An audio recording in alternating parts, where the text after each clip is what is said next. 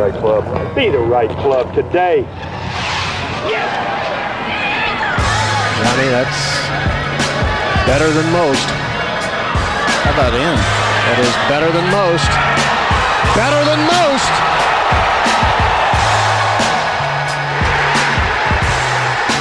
Expect anything different?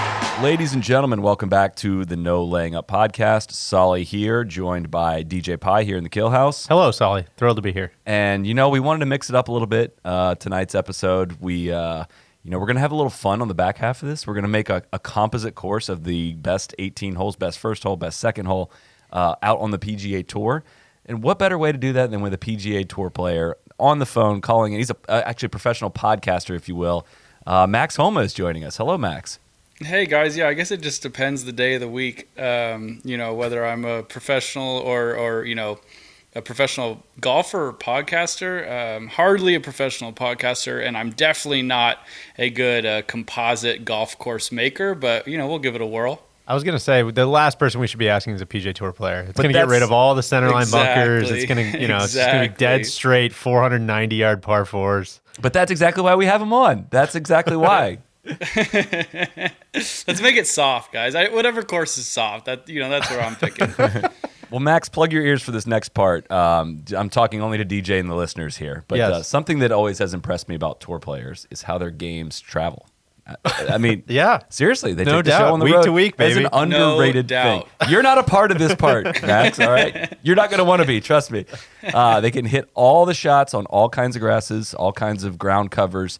For the rest of us, there's a lot of guesswork that's involved in that, especially in the short game. To help with that, Callaway has a Mac Daddy CB wedge. It's a cavity-back design built to give you enhanced forgiveness and control on longer short game shots, and, of course, tons of spin around the green. So it's basically like a mashup of a Maverick iron, a Jaws MD5 wedge, and a PM grind. So you'll have the confidence of an iron with the control of a wedge. It sounds like a pretty good combo to me. A lot of players struggle to hit full wedge shots, consistent distances. So with a lower loft, like set 46 or 48 degrees, the Mac Daddy CB could be a great option thanks to the forgiveness. And for players who need a little help around the greens or in bunkers, the higher lofts have grooves all the way across the face with the modified W grind sole shaping. Makes those shots a little easier. So get all the details on the Mac Daddy CB wedge at CallawayGolf.com. That's Mac Daddy CB wedge at CallawayGolf.com. And that's a good endorsement because nobody gets more tweaked out by different grass types than Solid. Me. I know. Yeah, so that's huge. Dude, watching them hit those shots today on like the Bermuda and all the short grass that was around the green and stuff. Max, help me with this, okay? Or just tell me, do you agree or disagree with this? There's too much long grass around the greens on the PGA Tour. Oh, yeah. I could not. I think I got the idea from you guys, but that I think is, if I had to pick one thing I would change, that would be it. I don't know a lot about architecture like you guys do, but I do know that the most interesting shots come from elevated greens with a lot of options as far as bump and run, putt, hit a sick little spinner in there. It does not come from hitting your 18th kind of chop cut mini flop shot. I just don't find. I think it's a great shot to have, but it's not nearly as interesting, I feel like. So I got that from you, man, and I think that around Puntacana, I actually think that is something that is available. Now it is a bit softer, but it's a cool kind of aspect to a golf course that otherwise doesn't have a whole lot of spark to it. Well, how would that change things? How would short grass around a green change the way you would maybe handle an approach shot? I guess, yeah. What does the long grass do? And I guess, do you feel a little bit of extra comfort when there's long grass around a green? Well, yeah. I mean, you could go back so many different ways. I'll start with just obviously the approach shot, as you've referenced the most. I think is that if you do get a jump, if you're in between a flyer and a shot that might come out dead. If the pin's not tucked on the back edge and it doesn't run back to front, like you could just say, hey, let's take one that definitely gets there, goes over the green. I know we all joke about grandstanding, and all that. Shout out to the ANA. We don't all joke about it. Sorry, I know it's a little more serious for some than others. But I will say that I don't believe in that one so much as far as like how often it happens, but you could say that the rough behind greens does that quite a bit. So that's one aspect. I think the biggest aspect. So Bermuda rough and Bermuda fairway grass is the hardest to chip off of. If anything's ever into the grain in the fairway grass, it's just a nightmare. You could look at the Charles Schwab this year, the first one we all came back to. A lot of us, after the quarantine, a lot of us hadn't necessarily been chipping off Bermuda, and we get there, and it was definitely the hardest Bermuda I've ever been on in my life, and it feels like you're relearning how to chip. And then in the rough, obviously, any Bermuda is difficult. Now, so that might be one kind of outlier.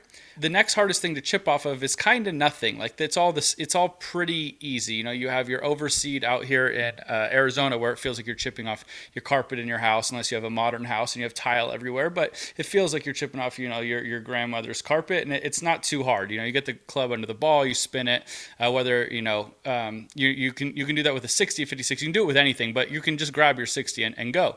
Our other complaint about golf courses is that they're too soft, right? Well, if it's really soft around the greens, if it's fairway grass, it's really hard to chip off of soft, tight grass. We do fortunately always have tight grass. So if it's soft and we're kind of like Boston was a good example. I know the scores, or at least the winning score, was insanely low, but the couple holes that did have the runoffs, 12 was one of them. They used to have a center line bunker there. Left of that green was a low area, and we saw Cameron Davis fatted one down there. And so it was really soft, and that's why the scores were low. But if you had a lot of low areas like that with fairway grass, it would be really tricky and difficult for the professional golfer. Whereas if it was rough and it's soft, it's actually kind of like a double help, because the rough might be lush, but it becomes quite predictable, and then the ball lands softer too. So I just think it takes more skill to chip off of fairway grass, and it takes a lot of creativity. One of my favorite people, you guys, well, I guess Tron's not here, but Leishman is like kind of the best I've seen with like a 5-iron around those greens, where you have to bump one up the hill. And I can remember a shot he hit where he did that, and it's like I don't remember a single shot anyone's hit out of like a little ploppy rough lie, even the chip in that Rahm had, or the I don't know how we would describe the quasi chip in, I guess, that he had at the Memorial that got redacted later. But that shot was sick. But like I don't feel like that shot was insanely hard, given how good he is, given the lie was, good both times. They decided both lies were also good.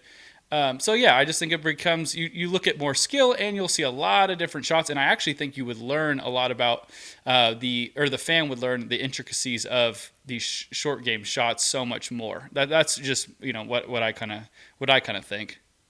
I'm feeling so justified, not only in all the grass that I talk about, but me freaking out about all the different grasses and different chip shots. To hear you think the same way that I kind of think about it, these guys give me so much shit for like talking caring too much about grass types.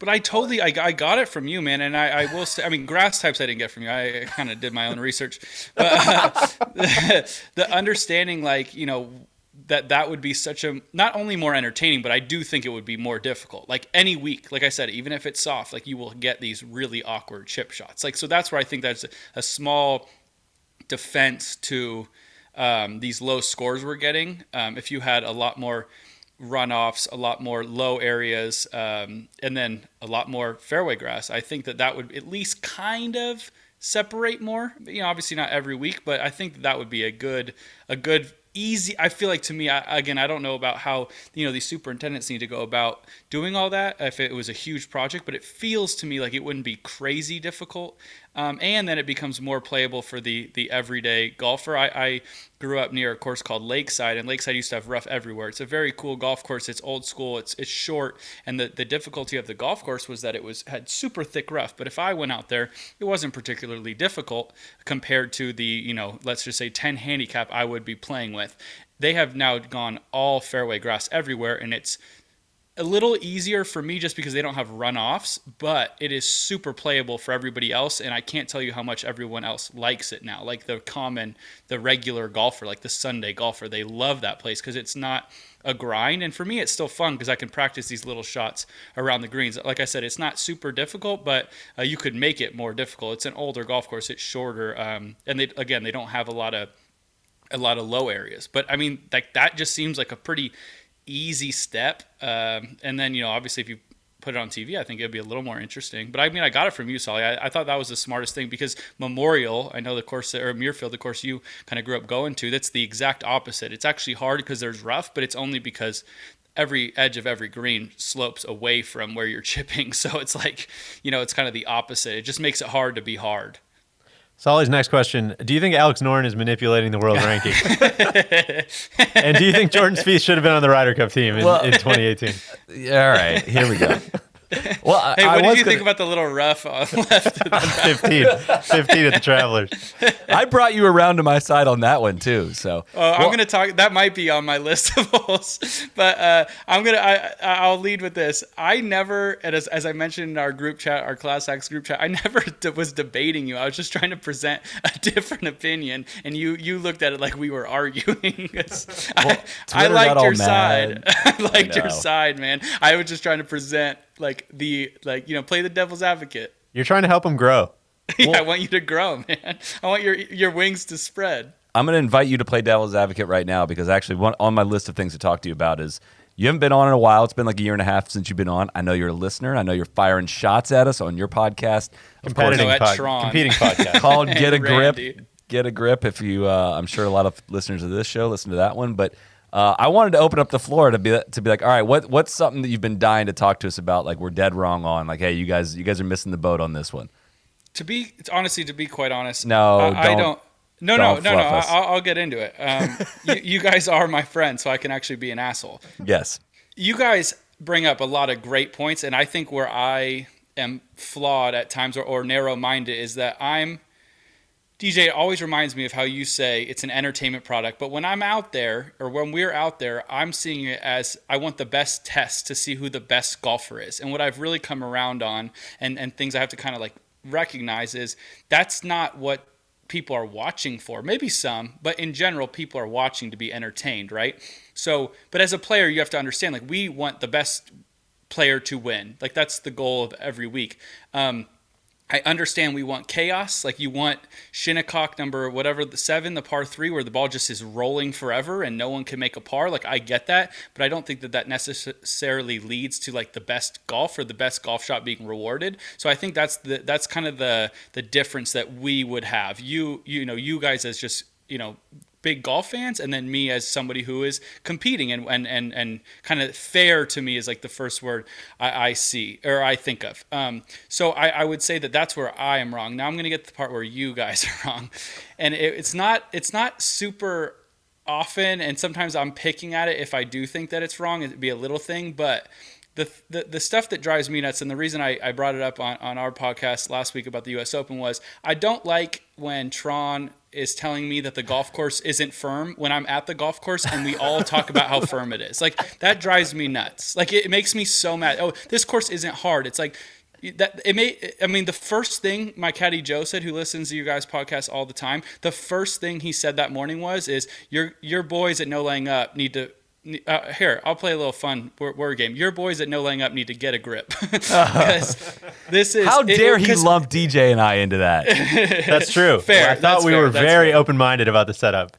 That's fair. So, but like as I mentioned last week, it's just like... And by the way, you should air out Randy as well, because Randy was on that side, I need too. to bring up Randy saying it Charmin soft was so ridiculous. So the point and Scott, Joe Scovern was tweeting at you guys saying, hey, chill, like give it a day. But we all saw the forecast. Friday was going to be really freaking hard. Like everyone knew it was. When you get a north wind there, or anywhere really, it seems like, it's just going to be more difficult. So Thursday rolls around. They did top the rough, which I didn't really love. I didn't know why they did that, but whatever, they did it.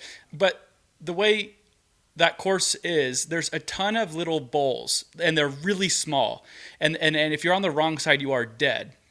So on Thursday they're putting those pins in those bowls as they have to, but there wasn't any wind. The course was fairly soft as far as a US Open would go because of Friday. Like if you let the course be US Open impossible on Thursday, which of course we all want to see that on Thursday, you would get a Friday. I had a 1:49 tee time Friday. I think I was one of the last couple groups, and Charles Howell and I were talking about how on like our 17th, 16th hole, we're like, this is real close to being like unplayable. Now, again, listen, I almost use the fair word. Like I understand that you guys don't care about fair as much as we do, but like that's where it was getting to. The greens were purple. It was windy. My ball was wobbling on a couple holes, like where I had to back off putts. Like there's a balance, and I think that's where, again, maybe not you two are wrong, but where Randy and Tron were wrong is I didn't think they saw the big picture in that. And then I didn't like that even as the week went on until Sunday, which I felt like Tron was just trying to like get back in good graces with like the other side of the aisle was, oh, now it's firm. It's like, dude, it's been hard. Like look at the scores. Like I feel like we forget that. That's the difference wind makes. Like that is pretty much, right?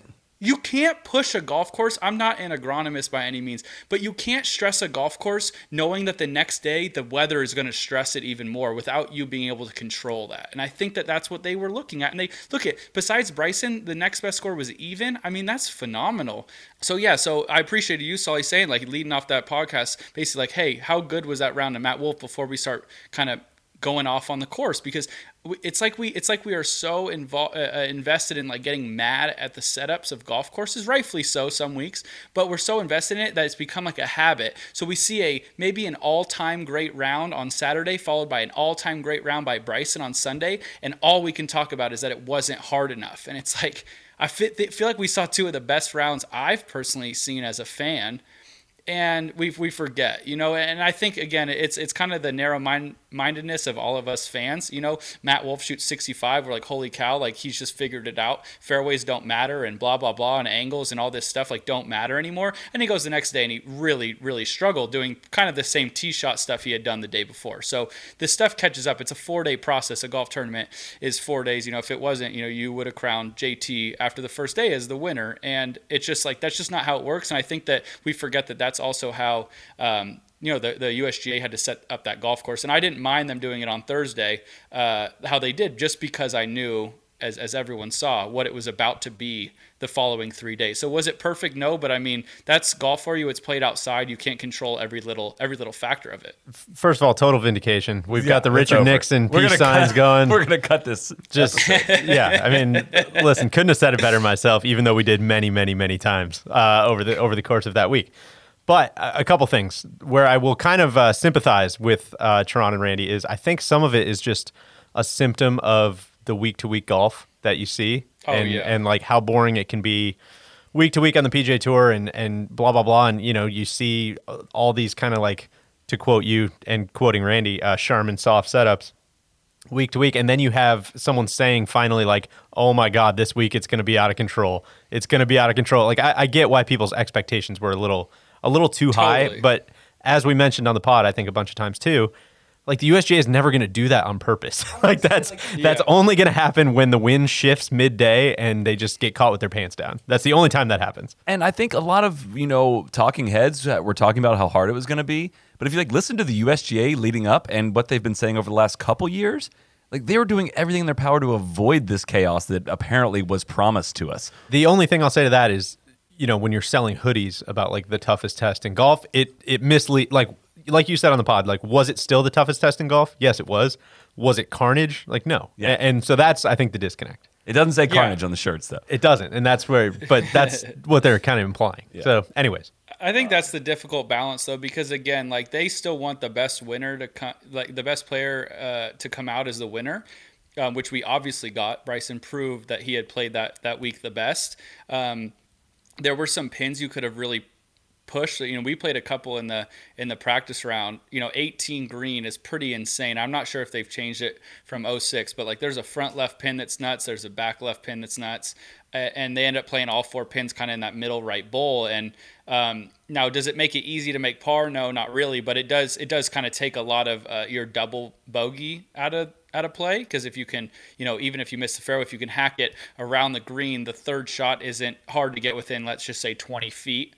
So it's still a difficult hole, but they could have made it like you put that pin front left, you miss that fairway, and all of a sudden, even if you hit the fairway, you're all of a sudden thinking like, how the hell do I make par? So they could have done that.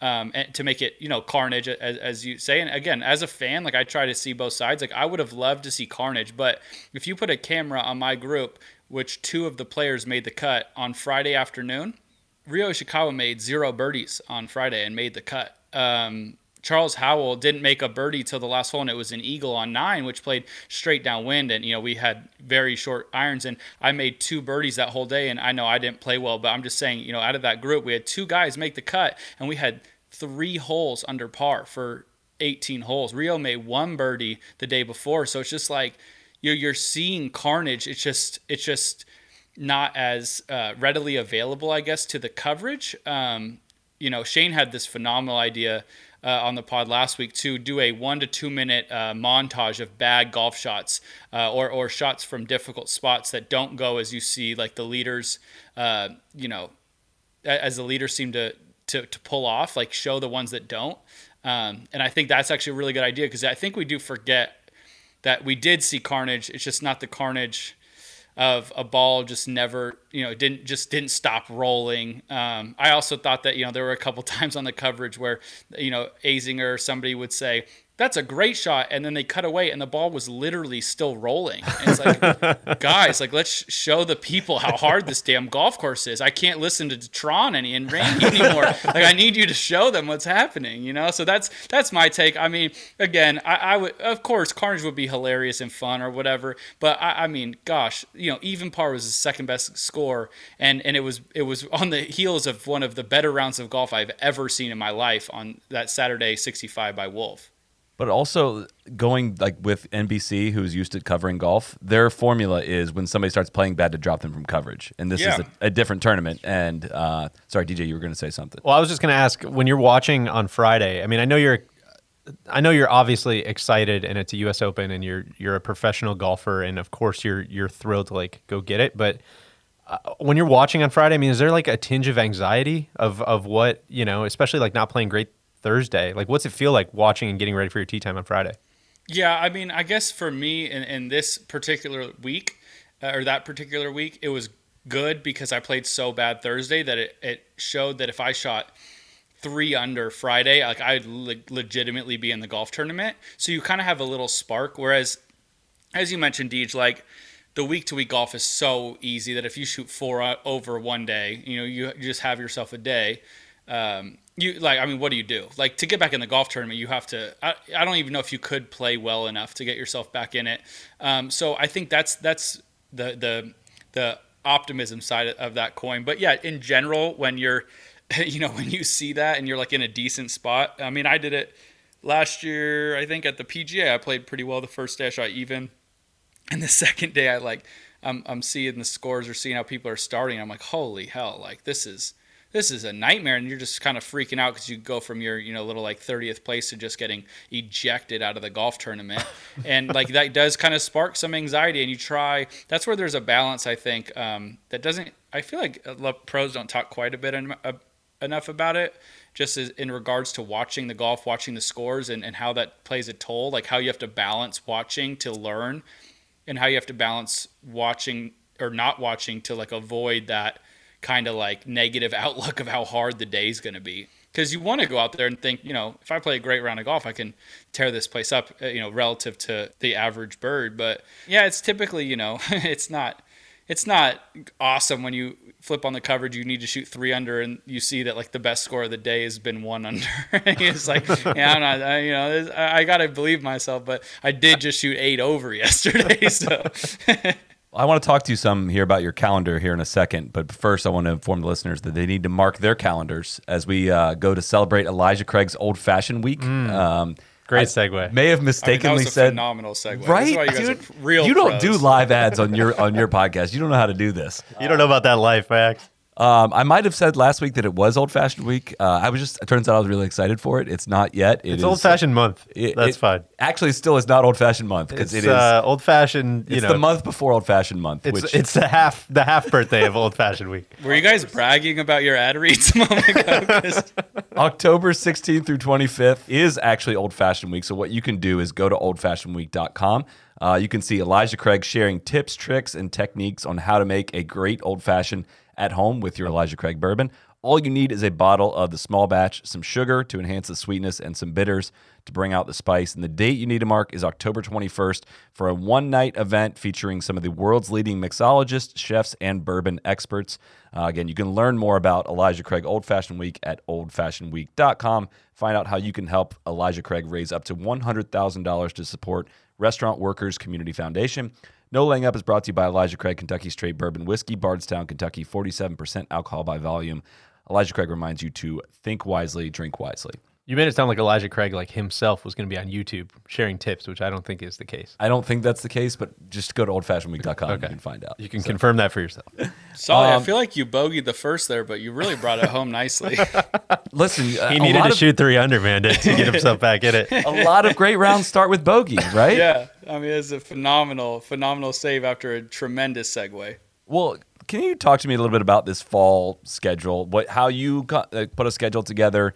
How, somebody like Hudson Swafford, who's been, battling for status the last couple of years now, is exempt through 2023. And kind of, are you ready for a break after how crazy this whole year was, and how you're going about setting up your fall calendar? Yeah, a break sounds lovely. Unfortunately, I found out that there's, like 50-something tournaments this year. But so do you have the FOMO of like, now there's all these tournaments, I need to play them? Yeah, a little bit. I've been obviously not playing great, and I wanted to go to Sanderson Farms next week because I actually like the golf course quite a bit, and I think it suits me. But my caddy, Joe, who, I do believe are a team, and I don't really make a lot of decisions without conferring with him first. He just said, go home, practice. Like, let's take your couple weeks. Now, for me, the schedule is interesting because I think I'm just going to miss out on both the Zozo and the CJ, so I don't think I'm going to play a lot this fall, unfortunately.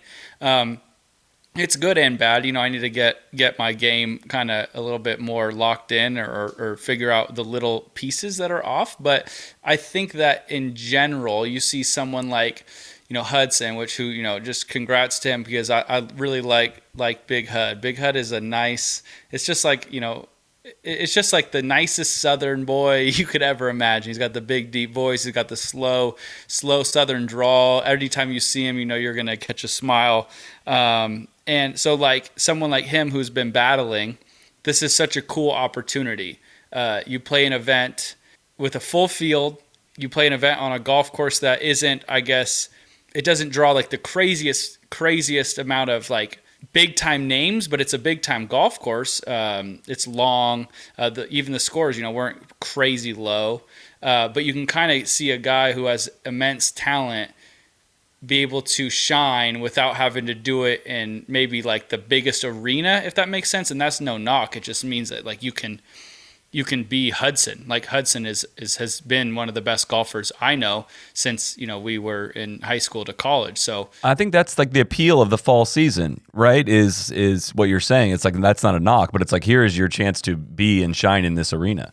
Yeah, it's so difficult when you think about it, like for anyone to just come up and look at I always use this example, but Joel Damon plays a big time schedule, right, for the most part. Joel Damon is a phenomenal golfer. I think he's top 70 in the whole world.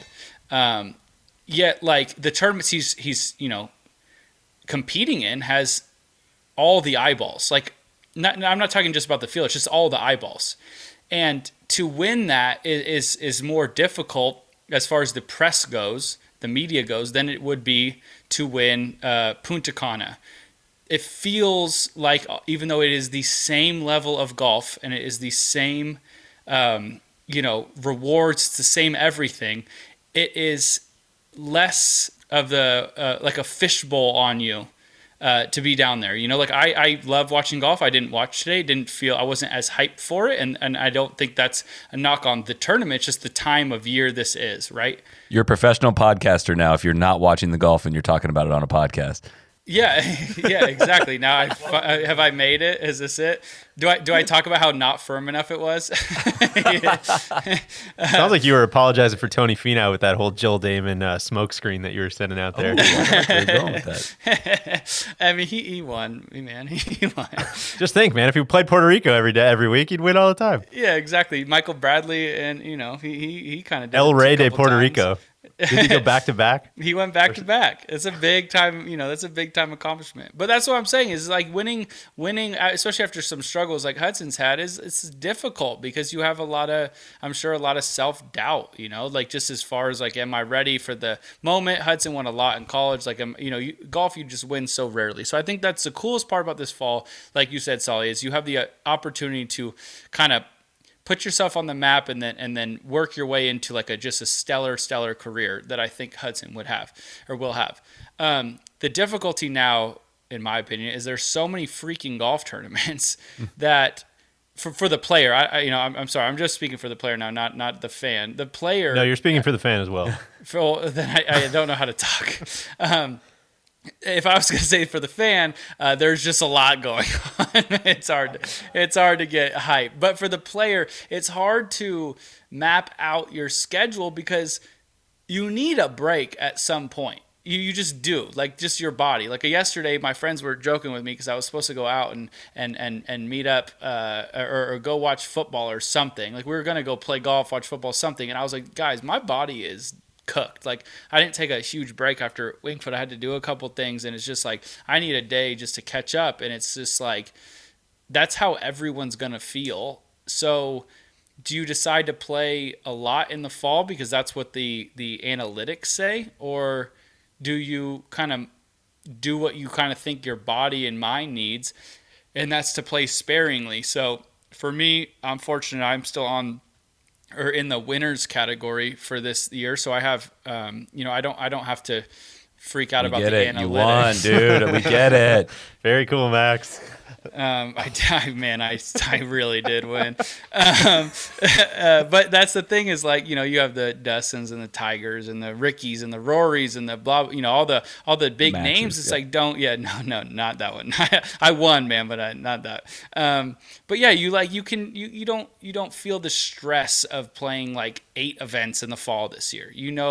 Those guys know they're going to get theirs and it's going to be all good. The much more common story is I need to play a lot so I have the most opportunity to rack up as many FedEx Cup points as I possibly can so I can, keep, whether it's top 125 or, if you're trying to make, if your thought is on the Tour Championship, whatever your thought is, you need to like play a lot as far as the analytics go. So I think that's the difficulty for me. Like I said, if I don't get in the Zozo and the CJ Cup, which I don't think I will, I'm going to add, Houston to my schedule. If not, I probably won't play Houston, but that's kind of the awkward part of this fall now. I do feel like I liked when it was the fall series personally, but I get why they did it. You need to bring life to these events. But as a fan now, I liked the fall series so you could actually get a little more hyped, for this Hudson thing because it would look like it's more of a career changer than I feel like it was. Maybe this is just like how I see it, but right now I don't feel like that's going to get the same amount of attention. Yeah, I think that's totally right. And I think, from the fan side of things, I agree with everything you're saying. And I think the fall almost has a nice, pressure-free vibe to it, where it's like, if you feel like, this afternoon was, Hudson Swafford and Tyler McCumber. And for the fan, you're saying. Yeah. Not for the players. No, right. Yeah. For the fans. This afternoon was, Hudson Swafford and Mackenzie Hughes and Tyler McCumber. And it's like, man, I love watching those guys. Like this could be a really massive day for one of those guys. Adam Long, obviously was up there too.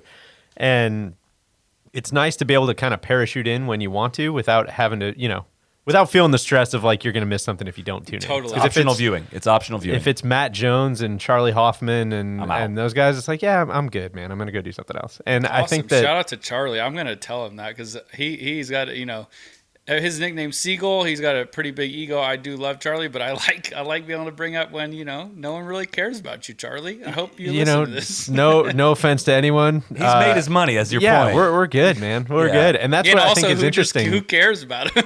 Right. And that's to your point, Max, is like there's kind of a lot of low key under the radar kind of career making moments in the fall here. Like that's what sucked me in today. Yeah, totally. And even more so, I mean, Hudson's won and he's made a good amount of money on the PGA Tour, and it's awesome to see him come back and do it again. But like Tyler McCumber hasn't won. It's like that would have been a pretty massive jumpstart, especially with full points and I think Masters on the line and all that stuff too. So it's the fall is kind of interesting from that perspective. It's incredibly hard to explain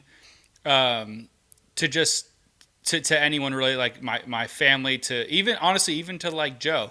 It would be really hard to explain how difficult it is to get comfortable with the lead in any event ever, because like I mentioned before, winning in golf happens so sparingly, unless you're literally Tiger Woods. It happens so rarely even to be in the lead, except if you're Tiger Woods. So these events, like I rep Sam Burns and Taylor Gooch are two of my, like, I mean, I'm biased, they're my friends, but they're two of my guys that I think will blow up at some point. Sam, I've referred to as a lot like Dustin Johnson, and just his raw talent and just like the speed in which he plays, and just seems like he always knows what's going on. So he plays the safe way. Again, we're going to call it a low anxiety event. Not a ton of eyeballs. Obviously, high anxiety for him and everyone playing, but low anxiety for the fan, low anxiety from the media. It's not like the biggest deal in the world per se. Well, he gets to go get his feet wet in that environment, plays well, doesn't quite close the deal, but plays awesome. Learns a lot without a huge repercussion. Tyler McCumber, another absolute all-star stud. That dude gets to get his feet wet, gets to not feel like he's being scrutinized by every fan watching. He may blow up now, so you get to see these guys that we will probably see for the next decade at least. Maybe not dominating, might be a hyperbole, but they will be your mainstay names. You got to start somewhere, and that's where, as you guys said, the fall presents that opportunity, and that's why I love it. But at the same time, now that there's so many events, these big events and the scheduling, even for the Dustin Johnsons of the world, needs to become, it kind of gets tricky because you want to find a break, but you also know you need to play. I mean, you have to play something, and this is one of those odd years, obviously, or the only odd year where like the Masters is in the fall or in in this part of the season. It's just like, how do you shape a schedule around that? And I don't know. That's the downside, I guess. But the positives is it's presented more opportunities for the Hudson Swappers of the world to get back to where they should be. Well, we kind of maybe have buried the lead from events we need to see more of this fall, and we've been fortunate enough to be joined by somebody who was actually there in attendance this past week at the Paynes Valley Cup. Yes, absolutely. Where to start? I don't know if there's a question there. Like? If you just want me to just go for it. So first of all, let me preface with this. I think so. I was out there with my father, Big Randy, and I think he and I are going to go deep on the trap draw later this week. I think there's a lot of trap draw worthy stories that we're going to get into. This is way too mainstream. Yeah. Well, I don't know if you guys want to hear about like the skunks that accosted us at dinner. I don't know if you want to hear about. I would really like to hear that. There was a very quick. Actually, you know what? No, that's a tease for the trap draw. We're saving that one for the trap draw. No, so Randy and I were out there. We got to play some excellent golf. We played Paynes Valley. We played Ozarks National. We played the mountaintop course at Gary Player. We had what we'll call a wide-ranging interview with Gary Player after that, where he gave me a little preview of some of the takes he was looking to debut on the telecast later that day, and we got to watch the match up close and personal. Some people might have saw some photos of us floating around as standard bearers. We did not go out there to be the standard bearers, as was widely reported by the fake news media and the No Leg Up Twitter account. Instead, we were walking up the 16th fairway, and these two guys were just like talking, like dressing down one of the PR guys. Just like, yo, you got to find some people to replace us. Like, we're not doing this anymore. Like, I'm not carrying these things around anymore. And Randy's like, yeah, we'll do it. Like, yeah, sure. Sounds good. And I didn't know that part of the story. Yeah, so we stepped in, we picked up the flag, and got nice and close to the action. Tried to get some signed balls afterwards. JT and Rory were not having it. But yeah, it was interesting, man. I don't know if you guys, maybe we'll start with you. What was it like on TV? I mean, that's the part I missed. Max, how much did you watch? Dude, honestly, it was hard to remember. I got so lost in DJ and Randy's performance that I was just like, it's hard to focus, hard to remember all the shots. I was so intrigued by the way they were just like carrying themselves, and also the I don't even know what to call it, the scores. I mean, I was enthralled. Well, that makes one of us, because I did not know what the scores were. It was very hard to keep score of it was hard to keep track of what was going on. So I don't know if my placards were right at any time. It was eye-opening for me, because it really made me realize how little the golf matters in terms of hell yeah. Like, welcome to the party, pal. Like, there was absolutely no reason for me to care who won that thing. No reason. None at all. Which made me... It's all about the LOLs, man. But it made me realize like what professional golf is. The I don't know if it's history, if that's the right word, but the knowing what they're playing for, knowing that it means something, whatever that is, week to week is still up for debate, how important that is. Yes, and how poorly, candidly, like how poorly that of a job, is done to tell that story. Yes. And I think that a lot of that goes to the fall. And I'm not expecting the tour to roll out like some massive, feature programming around these fall events, but it's like, man, you got to do something if like people are going to get it and care. Otherwise, why would they care? But do you know what I'm saying? Is so like, I don't care if Rory beats JT at golf in that event, but if they were going head to head in a PGA Tour golf tournament, I would care. Definitely. Do you know what I mean? Yeah, and so of course. in some way, they've done a decent job of like making me care enough about the golf in that regard. But when they stripped that out, I was like, whoa, this is crazy how little I care. At the same time, they didn't make it super competitive. They didn't need it to be. That was the right vibe, still didn't need Dan Hicks and Paul Azinger there. I'm sure that was a Golf Channel deal, but they had the players mic'd up. It was super entertaining. JT is very, very, very good at these things. Rory's a bit subdued. I was a little surprised by that, but just the little jabs, the little stuff asking about, Justin Rose and Tiger talking about shafts and all the little nerdy stuff mixed with some fun stuff. Like it was just the right vibe, and they seem to kind of be hitting their stride with these things. I think that to your point about the golf not mattering is so important because so key because like these events need to happen more often to kind of like balance the events that the result does matter, that the golf does matter. Because of course I watch basketball because I care who wins. I watch baseball because I care who wins. I watch golf because I care who wins. But at some point, if you're going to have even on a normal year 40 events, I'm going to lose some interest. Like it's just going to happen. Unless I'm literally playing in the event, I might lose some interest. So these things, they happened all throughout the quarantine, which I thought was awesome as far as, raising money, raising awareness, raising even just interest in the game. I thought they were great.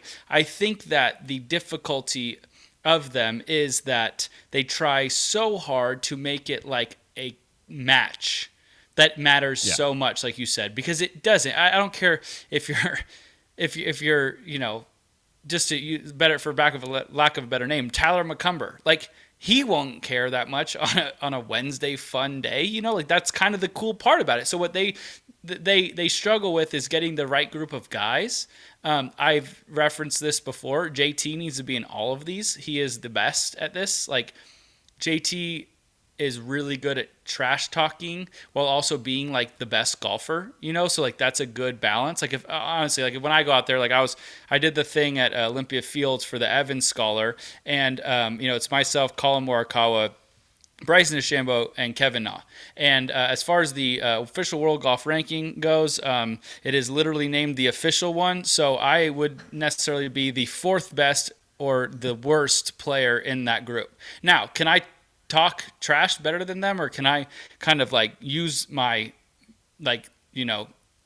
wit better than them? Sure, but like at the end of the day, I also can't like just trump them with my accolades.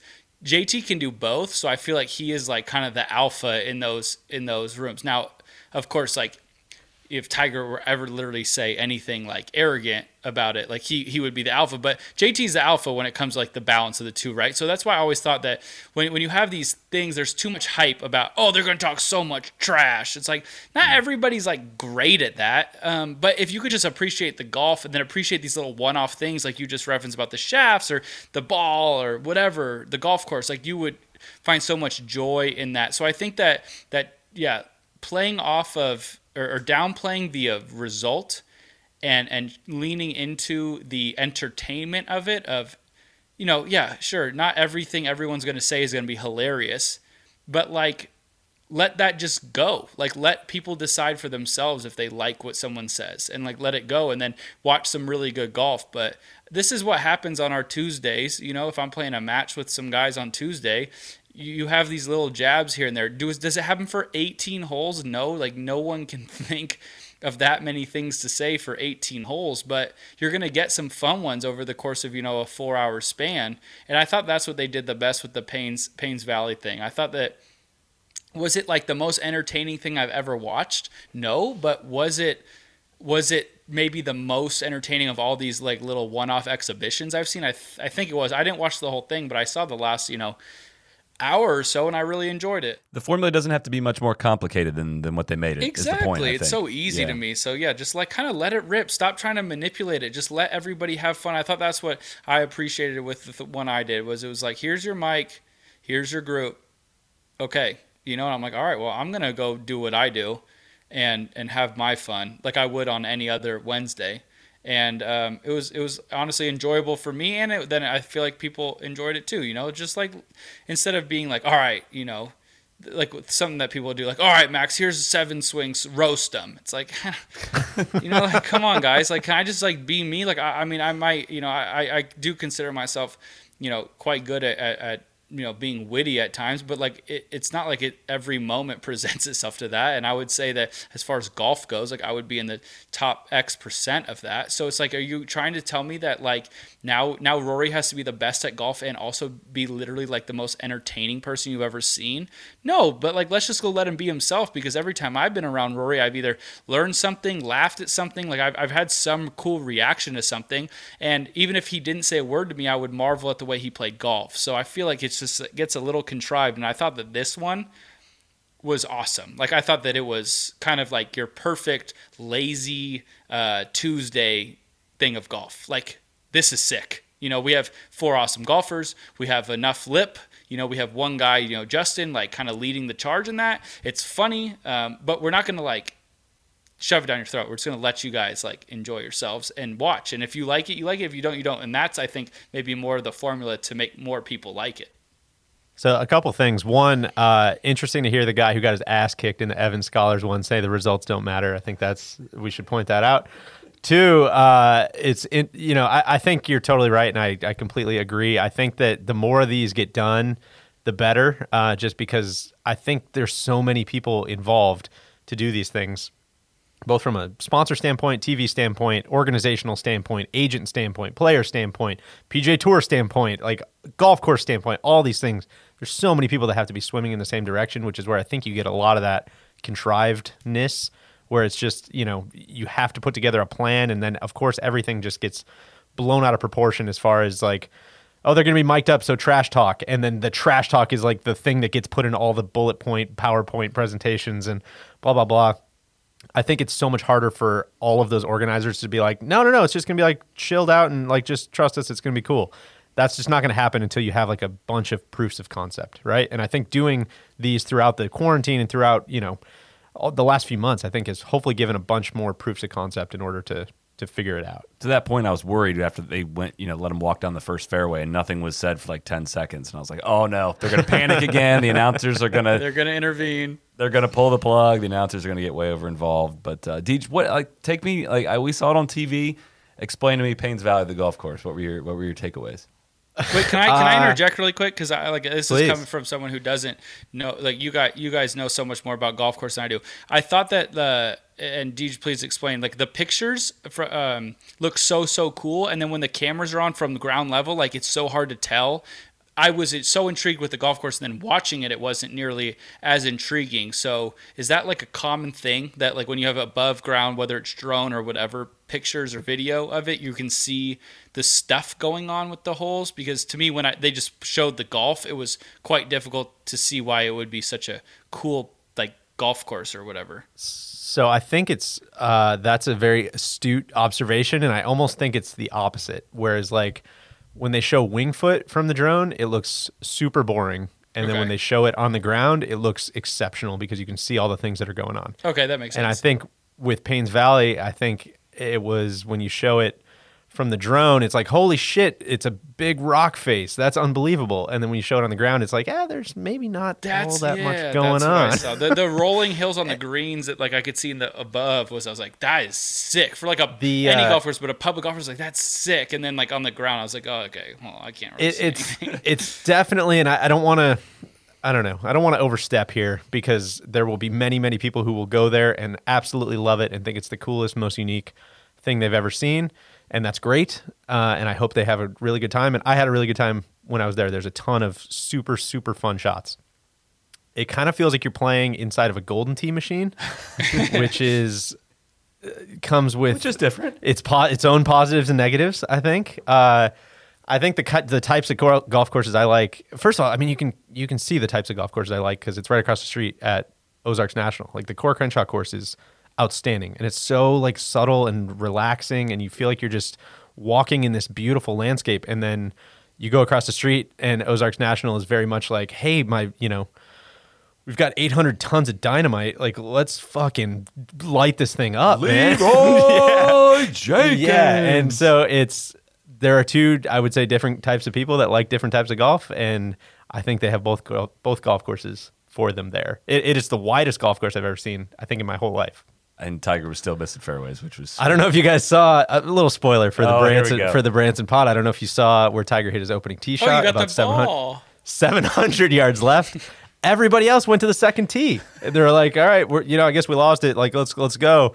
Randy and I were like, man, can you imagine if Babe Ruth like designed a baseball stadium and then fouled off the first pitch? Like, you'd think you'd want that ball, right? Like, it's right there. Like, let's just go get it. And so we did. So it was, So I got it in the house. It's going to be on the auction websites here very soon. No, it's going to be an absolute heirloom for my probably golf indifferent grandchildren down the road. Speaking of lefties, Babe Ruth. I don't want it to go any further past than lefties. I have a serious question. Do you guys enjoy? I appreciate what Tron is doing with his new his venture. I think that it's probably one of the most interesting, intriguing things I've seen in a long, long time. But like as his friends who have to play with him all the time, are you guys cool with it? Because he's still shooting quite a big number. Is that totally cool with it? Okay, cool. 100% cool with it because he plays fast. But like he knows he might be off the tee before you tee off because if he hits a bad one, he's like, I gotta go. That's what I was curious. That's the thing is like basically he's a beginner.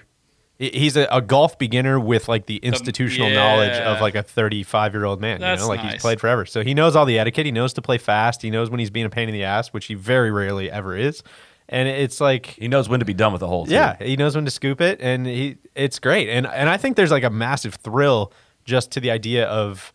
Like, holy shit, Tron has a putt for birdie. Like, this is unbelievable. It's so that part of it's super fun. And there's literally no telling what is coming. Yeah. It is. He could whiff a shot and then hit a soft fade 260 yards of the driver on the next swing. Have you ever seen him draw it? He can move it right to right and left to left. So. I do love it. I think it's one of the cooler projects in a while. Wait till you see it. It's brave. Yeah. It's brave. We're gonna have some stuff this week actually that I don't know whenever you're listening to this podcast. I don't know if the trailer's gonna come out yet or not, but we've got a little Ryder Cup thing going on at Sweetens Cove, so people will get to see Tron under the gun this week. Well, I was actually a little concerned we wouldn't have enough to talk about this week, which is why I came up with the let's do a PGA Tour composite course. Composite, as they would say in America. Yeah. I would totally say composite. I'm really glad that that's an America thing and not just like ignorant thing because I was hoping I wasn't completely lost. Straight from Royal Melbourne, the composite course. We'd like to do these when we take trips is go through each course and say, all right, the best first hole we played was at blah, blah, blah course. The best second hole we played was at this one. I thought this would be a fun kind of fall series thing to go through the PGA Tour schedule. Not going to lie, this tested my golf course knowledge of PGA Tour courses a lot, exposing it, if you will. This is a hard little exercise, and it made...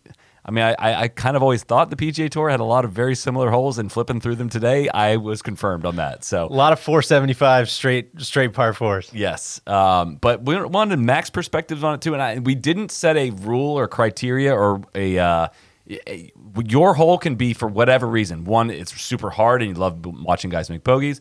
Two, it could be super easy. It's super entertaining. It's the best test a hole. It's because this blah, blah, blah happens. Max, it could be because I birdie this hole every time we play it. It can be anything. I think we're going to get a big variety list, but I picked the old course for all of them, so it's well, we did say avoid the major courses, just because one, Augusta's going to like sweep. If you do choose Augusta for a hole, I asked that you have a backup replacement regular PGA which Tour. I lobbied for Augusta to be included because they go there every year. Yeah, I get that. But that's a very good compromise. So why don't we get right into it? We can kind of get through. We got 54 holes to get through with 18 times 3 people, so we don't need to drag us and debate it too much. But you can let's just start with number one. Max, what is your your composite PGA Tour course was hole number 1. I'll talk this one really fast because I just want to get this out there. I did a really good job of making my course a par 71. I was like very dedicated to that, so I hope people appreciate it. But my first hole, Spyglass, number 1, par 5, down the left. It's a beautiful explanation of the golf course. You start in the trees, and then on that exact hole, you end up looking at the ocean. I think that's really cool, and it's a pretty tricky par 5. Great explanation. Deej? I mean, hard to beat the old course, right, guys? But no, so I didn't really whittle it down to just one. I kind of just put together all the ones that I would be considering, and I figured I would just talk them out loud, and then I would decide on one, but I'll abandon that plan. Thank you. I think that I'm going to go with, it is not my favorite. It's not the best first golf hole. Yes, I know what you're going to pick. By any means, but it's the same one for me. It's the best setting. Yes. Solly, please. Bienvenidos a WGC Oh, Mexico. no, that's not what I was thinking. I thought you were going. No, I was gonna say Riviera. We're done. The opening tee shot that matters the most, that catches my viewing the most. Like, all right, DJ's teeing off at 2:21 today. I'm watching this tee time. God, that's a good pick. It is WGC Mexico with the first tee announcer. They drive the green. It is always an exciting just boom to that tournament. And that is the tee shot I look forward to the most. That's such a good pick. I was picking Riviera just because it's like the best, coolest tee box in the world. But that was my backup, was Riv. Other honorable mentions. I don't know if you guys want to scatter those, but I think Colonial's really cool. The par 5, dogleg right. I thought about that one. Maui, I actually think is really cool. Yep. Down the hill towards the ocean. I think that's a horrible hole.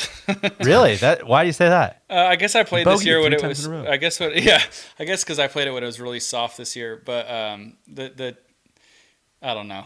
It's just the tee shot. It's awkward. The tee shot's totally dumb. awkward. Yeah. Yeah, I don't mind awkward. It just didn't feel right. But I'm not saying it wasn't beautiful. I mean, hey, it was gorgeous. And then the last one I had is just maybe like the classiest hole on the PGA Tour on a tour full of class acts. Wait. What's the softest hole I could possibly imagine? No. It's not even that. I'm being genuine. Just a complete class hole. par 5, double dogleg. Innisbrook. Oh, good call. That's a really good call. I love that hole. I didn't know if you guys would like that option because I thought about that one because it is kind of like I wouldn't say it's a good hole, but it's a cool opening hole because like a lot can happen. But it's kind of a bad hole because some people hit I hit 3-wood off that tee, and it's literally just because I guess that would make sense because it's just such a stupidly small landing area. Right. But yeah, I don't know. I've never thought of that as like architecturally a great hole, but it is a cool hey, listen, you can make a 3 and you can make a 7. Agree. My reasoning for each hole varies. Like that number 1, that's definitely not the greatest. Chapultepec is not the greatest golf hole, but it's fun and entertaining. And my number 2 is actually I chose Riviera, ball buster par 4. I just think such a cool green. I love basically starting with par 2 par 4.5s. And I thought about John Deere in this spot. Honestly, they have really cool downhill par 5. I had that on my short list too. I wanted a John Deere hole, but Max, what is your hole number 2? You wanted a John Deere hole. Mine is the Honda Classic, the one at why can I never PGA remember National? PGA, thank you. I always just say Bear Trap. It's really freaking hard. I picked a lot of holes on here that I think are challenging. So it's just a really hard hole. Wind's usually in off the left. The whole dogleg's a little bit to the left. There's a tree off the tee. There's also OB right. It just is super demanding on a very demanding golf course. That's typically because there's a lot of water. I like this hole is more right in front of you. You just gotta kind of sack up and do it. I like that.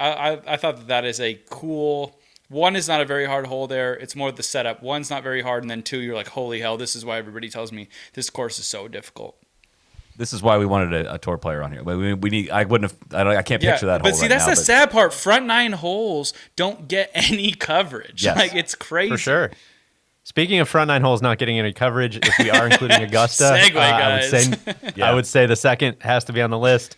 I had a couple random ones. I feel like Sea Island number 2 is kind of cool. Winding around that pond, it's just kind of, you can hit a couple different things off the tee. I think that's kind of a cool hole. 2 at Waialae winds back towards the mountain with all those houses. 2's a very good hole too, because if it's windy, the landing area is really, really difficult. Yes. That's that Waialae's sweet. Waialae's sweet, yeah. Bay Hill, the par 3 down the hill, I think is kind of fun.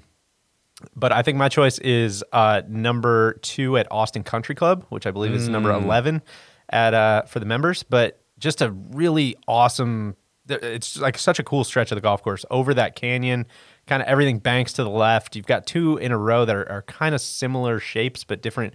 Play really differently. It's just a really, really cool hole. And I also had John Deere, the par 5 downhill anything as well. to get John Deere in. I'll go with Austin Country Club. Moving to number 3 again. Got to look at Augusta National. I feel like number three is pretty good, but I'll go. I gave him a shout on number 1, but I'll go Colonial. The start of the horrible horseshoe, just a fucking brutally difficult that's par 4. mine, bro. Really? Fist bump. Nice.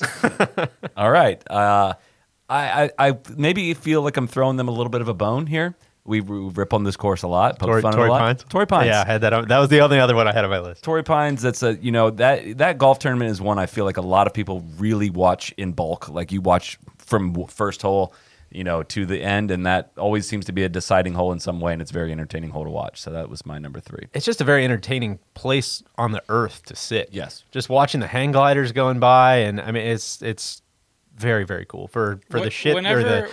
Go ahead, untapped potential, I guess. The untapped potential of Torrey Pines, like number 3 is pretty cool. Yeah. Whenever I'm at Torrey, and Torrey is my number 4. Whenever I'm at Torrey and I do see these hang gliders, I always think to myself, man, you're 7 over, but these guys could literally die if this thing doesn't work. So maybe stop being such an idiot and complaining about your round of golf on land.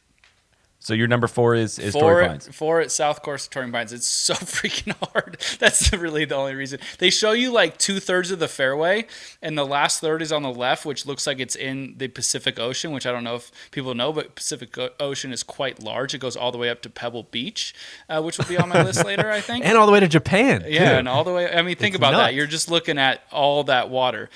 So you pretty much points you at the right bunker, and if you do hit it into the bunker, you have basically a 4-iron out of it. That's obviously difficult. For those of you playing at home, 4 irons out of bunkers are difficult. But I also love that they have a shaved down right side of that green right side of the right of the green, because the ball will kick itself back onto it. So it's not like overly demanding, but that ball almost always kicks to the front of the green. So if the pin's not in the front, if you use that slope, you end up having a really difficult 2-putt or possibly like a chip off of the green. I think that's a cool little, a cool addition to an already long and difficult hole. What do you guys got? I had Torrey Pines on my list as well because I saw. Listen, all that stuff you said is great. I saw Spencer Levine have an epic meltdown there one time, which was just like it was the most scenic meltdown in like the history of the world. It was truly a chef's kiss moment. I think Riviera, the long par 3, is really cool, but I don't know, Max. Maybe you can shed some light on how that hole actually plays. It looks like it was designed to kind of run it up that runway on the right side, but then being out there this year, it looks like everybody just kind of takes dead aim at it. It stops. The ball stops in that. Yeah, that's the problem. Is it looks like it, but you can't actually like make it bounce. That's the issue with the grass. So it's just like the idea of it is so great, but the actual execution of it does, as far as architecture goes, is just like the grass is wrong. If it was any other grass, I think it would work really well to do that, and then you'd have like these fun, kind of like lowish shots come in and work themselves out, but you kind of have to fly it all the way there, which stinks because it's a long shot. So I wanted to pick that one, but listen, for the architectural intent, you just can't do it. But so I'll pick TPC Sawgrass. Yeah, that's where I'm going. I had a feeling. That's TPC, such a cool hole. So this exercise made me appreciate some golf courses more than I maybe used to appreciate, and like. I've always said, like, yeah, TPC Southland, that's a good course. It didn't come close to having any holes picked, I'm just going to say. I did not – I don't have a wide variety of golf courses, what I ended up actually picking great golf holes from. So I did, like, number 4, TPC Sawgrass. Moving on to number 5. By the way, one of my favorite things about that, I feel like the Cat's stroke average on that hole is like 7.6. I feel like he never plays that hole well. Well, the green is way more interesting than it probably looks on TV. And there's some really fun, interesting pins. Back right is really interesting. Back left is really interesting. Just an uncomfortable tee shot. It looks like there's nowhere to hit it. Everybody seems like there's just a magnet on those like gross hills on the left where you're just hacking out of that Bermuda trying to carry the carry the hazard. It's just that's a great spot to sit on like a Saturday morning. I've only played there one time. Shout out to COVID, and I hit it in the fairway and hit it to 2 feet and tapped in. So I do love that hole as well. I bet you do. I bet you do. Where's the pin on Thursday? Is it like it was back right? Oh, back right. Okay. Yeah, kind of it's a good pin, but it's a little easier. That left one I was looking forward to playing, but that is a good hole. I mean, it's a really tricky tee shot, like to the eye. Really not that hard of a hole. Yeah, it's pretty easy for some people. My number 5. I struggle with number 5s a little bit. I did too. Okay. Actually. I ended up going with Kapalua Plantation Course, par 5. They added a centerline bunker in there this year. Here we go. Now I get it. Fuck that hole. It's a gettable little hole, but again, my eyes go to the screen when guys are playing that hole. I think it's a great eagle opportunity. It's maybe too easy. It's par 4.5, whatever you want to make it. But I've always enjoyed watching the guys play that. So Kapalua low-key had a lot of holes on my list. Right, to lean into your par 4.5, what I like about those holes in general, especially on a course like that where it is really windy and it's really difficult, is it makes you feel like you have to make birdie, which I think is a mental element that goes kind of unnoticed. Like that's an added pressure where every time we played that hole, it was like, dude, you need to make a 4 here because there's not a ton with how the wind was going. There's not a ton out there. Obviously the scores are low because it's par 73, but with the front 9, you play a few pretty difficult holes in a row, and you get to that, and there's just like that added kind of value to the hole just because of where your your mind has gone. What's your number 5? Mine's Riviera number 5. It seems, I think, to the eye, not a crazy intricate hole. It's a 3-wood or a hybrid off the tee. It's a fairly tricky tee shot, like more so than it really looks. There's 2 tee boxes, so you can play 2 kind of very different types of shots. One you have to feel like you really draw. The other you feel like you better not pull. And then the reason I really picked it though is because it does have runoff long of the green, which as we mentioned earlier, I love. And it has one short right as well, middle right, but.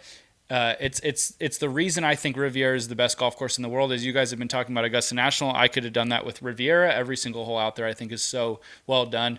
But you can move, if the pin's on the left side of the green, you would think it's a pretty benign hole, very easy. And you move it anywhere on the right side of the green, whether it's front right or back right, and you would think it's one of the hardest holes on the course. And I think that is the definition of proper design. It makes you think. Amen. And it is you can move a pin 40 feet and the golf hole changes so much. I think that is a rare occurrence in not only on the PGA Tour golf courses, but just in golf in general. It is. I've never played Riviera super firm. Maybe one time I played it super firm, but typically, it's by the water. It's not going to be crazy firm. It's Poa annua, and yet you play this hole here, 5 at Riv, where you're kind of at the mercy of where the golf course is set up, the pin location. I think that's awesome. Not to detract us here, Max, but I have a question for you. I say this, and I've never actually asked a pro this, if this is accurate or not, so feel free to bust my balls if not. But for professional golfers, and I'm thinking of, I forget what the hole is at Travelers, where there's 50. a par 5.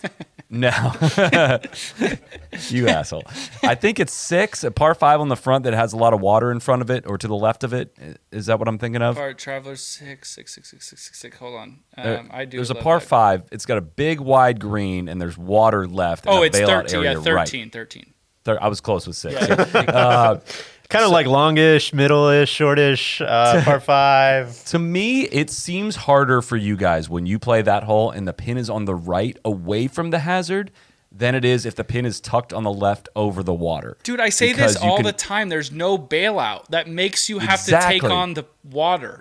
Because if the pin's on the right, your caddy 100 times out of 100 says we need to be, if there's no water, the caddy says, okay, a step left of it. That's what Joe would say, right?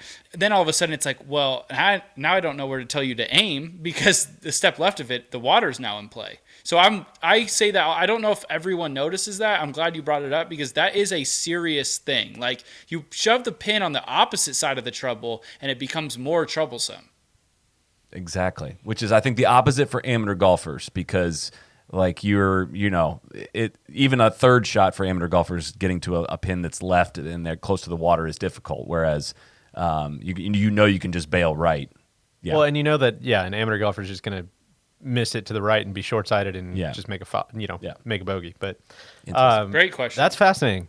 Max, this is fascinating to hear you talk about this stuff. Let me just say that this gets me more excited for professional golf than like the week-long tournament that we watch. I want to say that like a common misunderstanding about I think a lot of professional golfers is that like I don't know a lot about architecture. I've learned most of it from you guys and Andy Johnson and Zach Blair, like just from reading. But I do think that something that's undervalued is our eye does see like good and bad holes. I don't think we necessarily know how to explain why they're good and bad, but we do know good and bad holes. And I think that is something that's fun. Like that's why I was glad you guys asked me to do this, because that's a kind of a fun aspect of this, is me deciding why do I like a hole and why do I not like a hole. Amen. Well, I'll wrap up number 5 quickly. No secret, I love to see pros make doubles. Number 5 at Colonial, probably the hardest hole in the PGA Tour. God, that hole's hard. The Elkington story about Lee Trevino on that hole just gets me every time. Like Trevino would hit the fairway on that one and you just walk away. Man, I can't believe I hit that fairway. I never hit that. And the other two guys would still have to hit yet. That's the hardest fairway in the world to hit. Can't believe it. Also, shout out to Neil, Yeah. Exactly. Big shout out to Neil. Number 6, I mean, I'm trying not to have a big stretch of obvious picks here from 6 to about 10. So I'll throw Riviera, the par 3 out there, but it's Pebble for sure. Yeah, right. I had 6 Pebble and then Riv in parentheses as my backup. Yeah, that's nice. Too easy. I picked. I even wrote in here. I said tell Solly and DJ not to interrupt. 6 because I know how much you hate this hole. 6 at Bay Hill. 6 at Bay Hill is... no, that hole's sweet. Oh, you do like that hole? I thought we had a discussion how dumb that hole was this year. I think it's awesome. Okay. I don't think it's dumb. Okay, sorry. I thought that I must have been one of my other podcast friends that told me how dumb it was. How good was it when John Daly tried to drive the green? Yeah, see, so I don't typically like holes that just give an enormous advantage to someone who bombs it, which is true there. However, I would say that someone who does bomb it there has to really, really, really be confident to take that like a line. I feel like they're bringing in just as much danger as I would playing, 20 yards right of them. And I also love long iron play. Like I love watching like a beautiful high 4-iron. And I think that that's one of the few holes on tour where you see, it's not, I guess a better way to explain this is it's not coincidence that, Tiger Woods has dominated that place. And I've seen him hit multiple really cool shots on that hole. And I maybe it's one of those you need to be out there to see minus just the water. But that second shot is really scary, and it's another one where if you lay up the second shot to the third, you actually increase your angle no matter where you are in the fairway. So there's always like a little bit of thought being like, this iron has to go over the corner of the water. Should we just lay up to a wedge so we take on no water on the third? I like that aspect of it. And I could be making this up, but don't those bunkers sprawl out quite a bit? I feel like you always see a lot of like 60-yard bunker shots on that hole. To a back pin, yeah. Yeah, you know what I mean? And that you've got the back pin, the greens are usually firm. Yeah. It could be whipping down. And if you go over, you can pee in the water. Like, and if you put the camera tower in the right spot, a young gentleman with incredibly hairy arms could bank a hosel off of it and still. Oh my gosh, I forgot about that. I did not. I thought that's why you were kind of cheekily picking it. That wasn't why, but I did have to lean into it at some point. I'm gonna make a prediction. If he plays the tournament, Bryson, and maybe it's a practice round, maybe it's in the competition. I think he's gonna try to drive the game. I hope one day he's like out of the event and he gets it down off the right, because it's only I don't mean to say only, but it's only like 340 carry, I think, to the front edge straight line. He could obviously do that. If I'm in his group, I'm gonna tell him he could obviously do that. Come on, man, you can do it. This is easy. Well, sorry, you. we interrupted you, even though you told us not to. But hopefully it was for the positive. Yeah, Number 7, I had Pebble. Yeah, this is.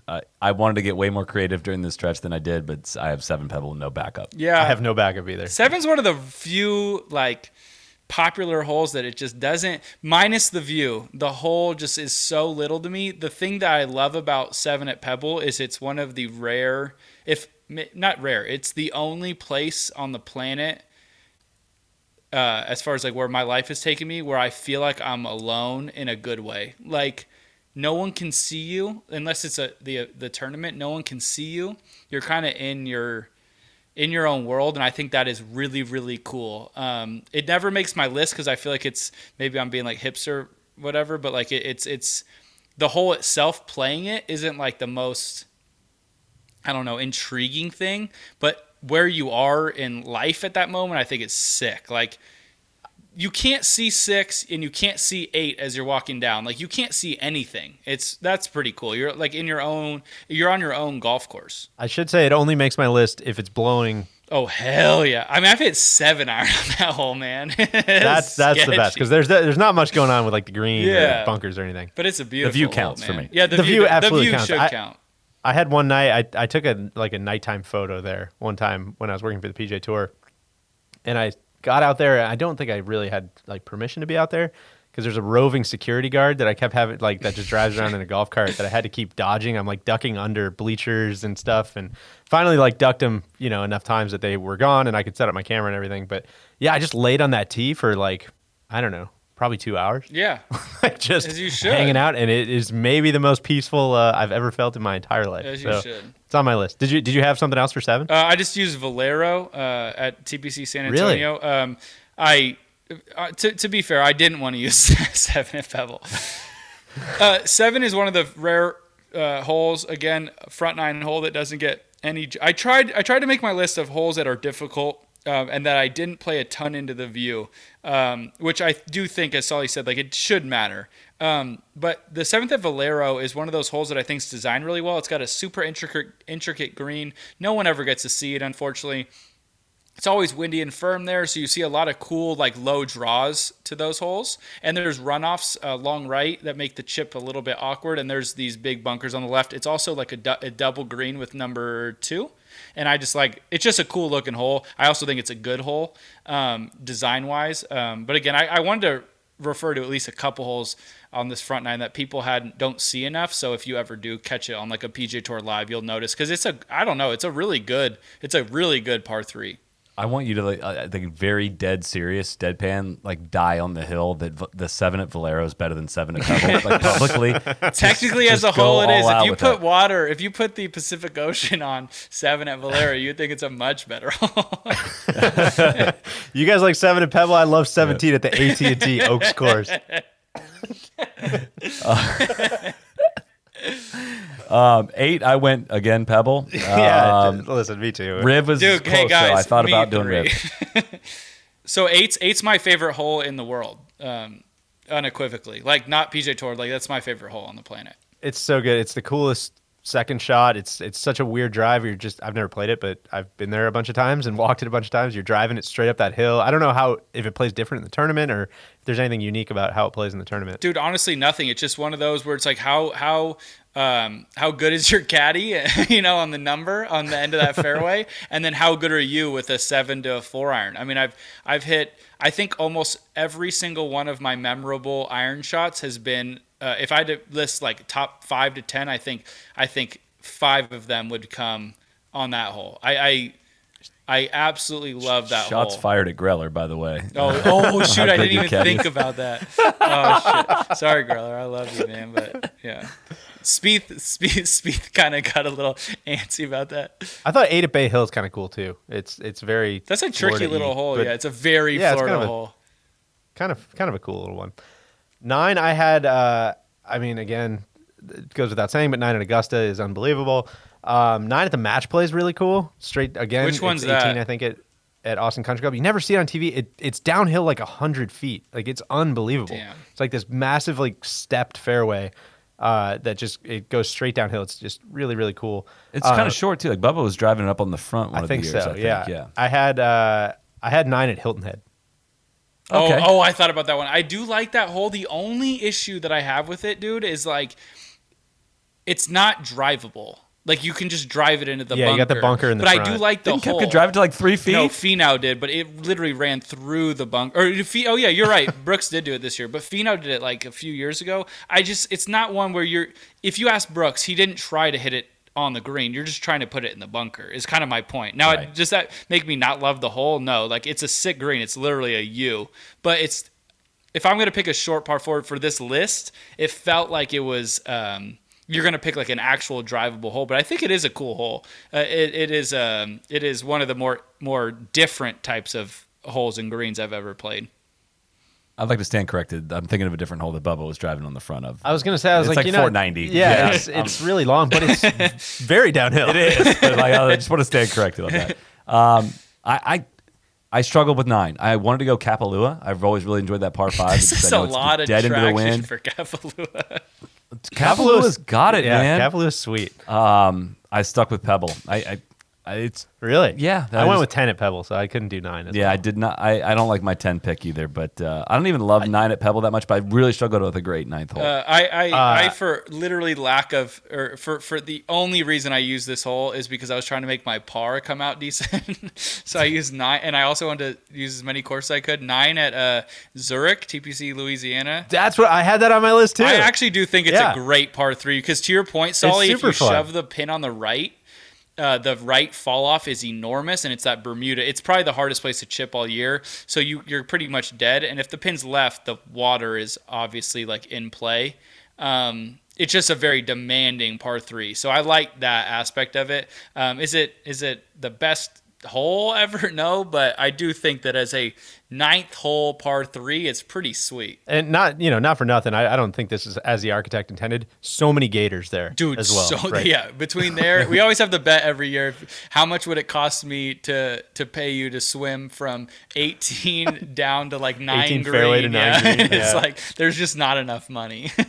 Max, what's your number 10? My number 10 is Monterey Peninsula. It's kind of a nothing par 5 when you think about it. Like, again, on paper, I've played it when it's been crazy windy and you can't get there in 2, and it makes the 3rd shot so amazing, and it makes the 2nd shot like very fun. It's a par 5. Typically, if it's not windy, you can probably get a 3-iron onto the green in 2, maybe even less. It's a huge fairway. The green has it's all bowled in. The back pin especially, you could do the fun kind of funnel pin, but you do need to have if you're going for it in 2, you better not leave it in the wrong spot because you can't really get to that pin. And if you go for it in 2, being up the left is better. It's one of the holes where width and angles matters a lot on tour. It does help to be on the correct side of the fairway, whether it's your 2nd or your 3rd, and I think that's fun. And it's also when it is windy, it's just I like holes that change a lot depending upon the weather, and I think that hole goes from like, oh my god, this is the easiest hole ever, to geez, man, like I need to play this hole really, really well to give myself a good birdie look. I mentioned I had Pebble. We don't need to talk about Pebble anymore, but every bone in my body was resisting picking Riviera. And so, Max, I wonder if you could talk through your thoughts on 10 at Riv. So I love Riv. Now, I get in this debate of whether I think it's a great hole or it's a great tournament hole, if that makes sense. I know that that's kind of like a small difference, but when we talk about this whole entertainment product, I think it's the most entertaining hole in the world, if you're going to put it all on TV. I don't love the actual hole. I actually don't think that laying up pretty much ever is the right play. I don't think that... shout out to Scott Fawcett. I don't know if anyone's dispersion on their wedge. Sorry, that made me laugh. I don't really know if anyone's dispersion on their wedge is quite small enough to play that thing 4 times in a row and lay up and hit that green 4 times in a row. So it's one of the rare holes that I enjoy, just smacking a 3-wood at a grove of trees and just being like, wherever this goes, it goes. Hopefully we get lucky. Yeah, like it's kind of the perfect chaos hole. So I love the hole. There's not one thing I would change about it, but it didn't make my list just because I don't know, the way I was shaping my list, it didn't fit like how I was looking at them. But man,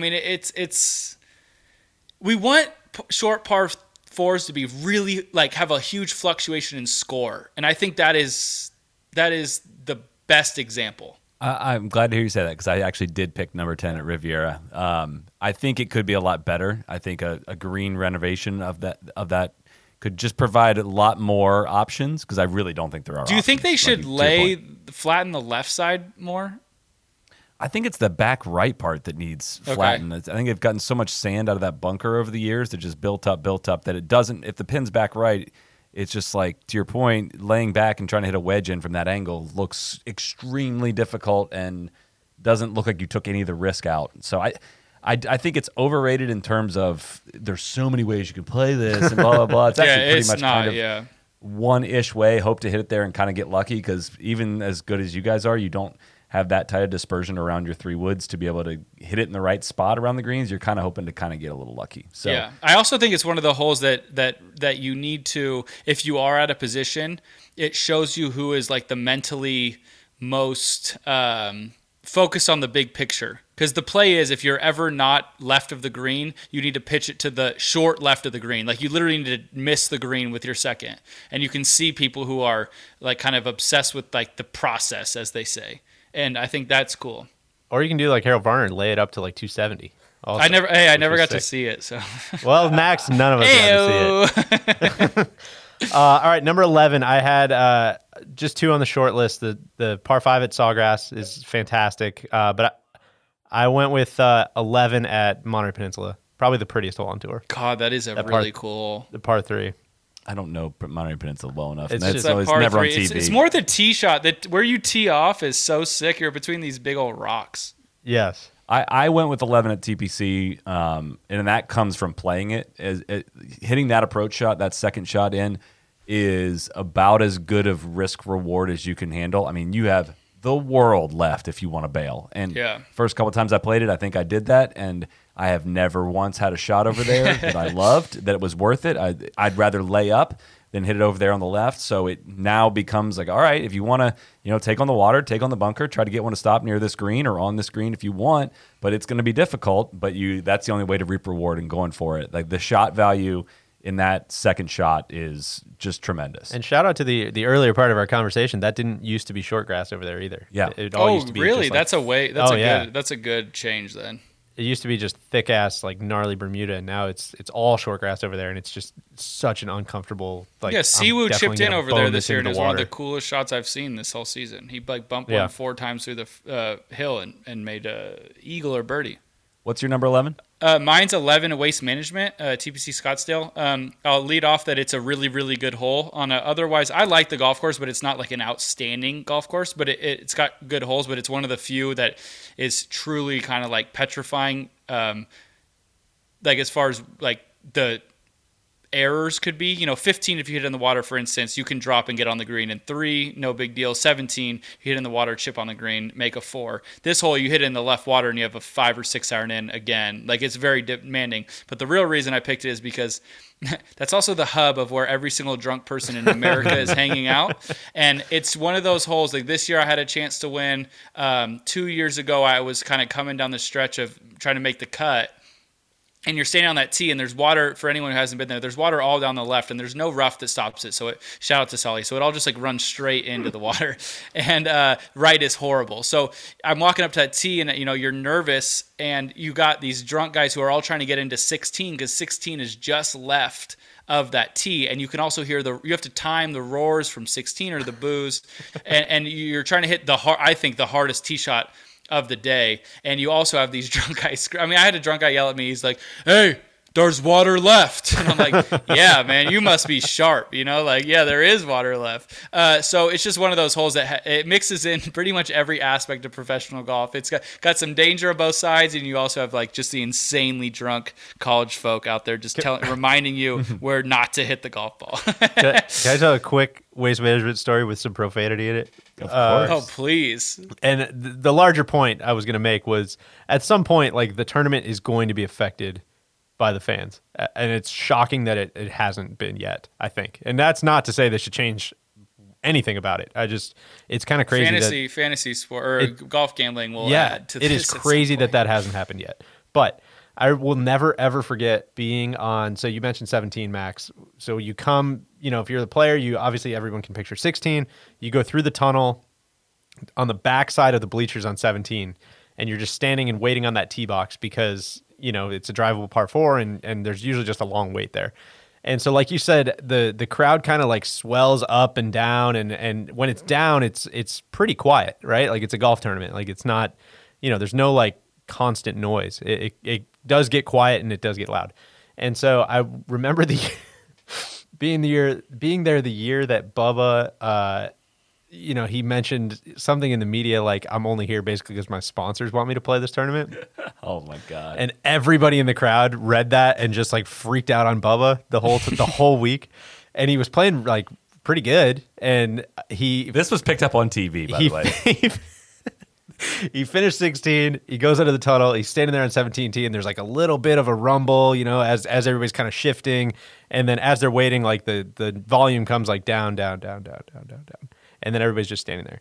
And like 5 seconds after the volume kind of like bottoms out, this guy, like just from point blank range, like a sniper rifle from the top of the bleachers on 16 right down into Bubba, which is, I don't know, 50 feet away, like so close. It was so hostile. Just goes, "Fuck you, Bubba." And it was the most awkward I've ever felt, because there was no like big reaction or laugh. It was just dead silent afterwards. And it was so, Max, I love 11 at Waste Management. Great pick. I wish I knew him well enough to just walk up to her next time and be like, "Hey, fuck you, Bubba." It was unbelievable. But anyways, That's awesome. I love that. Number 12. Again, this would Augusta's be pretty good. 4 out of 5 run for Augusta, but I'm going to bypass that and go with its closest imitation. Yes. Deerfield Village. Yeah, hell yeah, that's a Solly. great pick. That's the best. That hole is so good. It is just a complete ball buster. You are at an elevated tee. There's always some wind factor. There is no room to miss anywhere. The front bunker, correct me if I'm wrong, Max, is actually not a bad spot to be if you can risk, not hitting that mound and coming back into the water. Anything long left is on a down slope. If you're in the slope leading into the bunker, it's scary. If you got the bunker shot, you could pitch it into the water. It is just like, I love standing and watching guys play that hole, because it just genuine confusion with what to do, what kind of shot to hit, because you can't avoid the wind because you're up so high. I just love watching that golf hole. It's the perfect righty hole too, because righties miss is long left and short right. Short right's water. Long left it might as well be out of bounds. So it's just the perfect par 3. I mean, it's chaotic because of the wind. You can't feel it, but I mean, I love that hole. I'll co-sign 12. We'll make that one unanimous. A couple other shout-outs. Hell yeah. Another one for Austin Country Club, that mega downhill par 5. Yeah, I thought about that one. Where the guys hit like the 450-yard drives. That's Yeah. fun. And speaking of which, I have to give another shout-out to Kapalua, the 12th hole, which is where Dustin Johnson, and I want to give a shout-out to Brandel Chambly, where he listed his 10 favorite shots in the history of golf.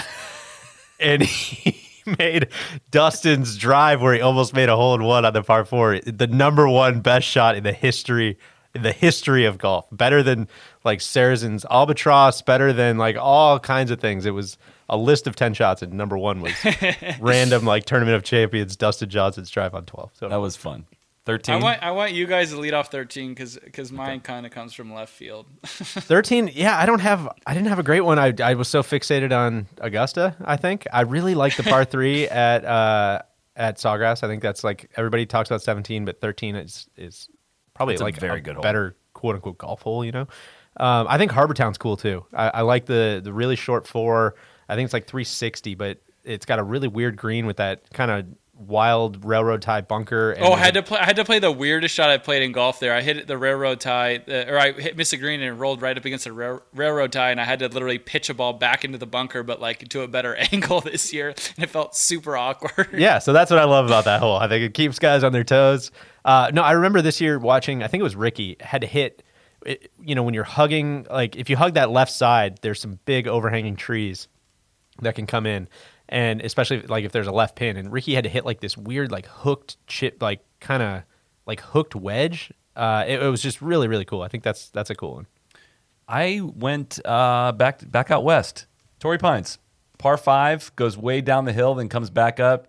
Tiger's Eagle in 2008 from the back of the green. Look, it's like way too narrow, and it's a stereotypical Torrey hole that just should look probably different than it does.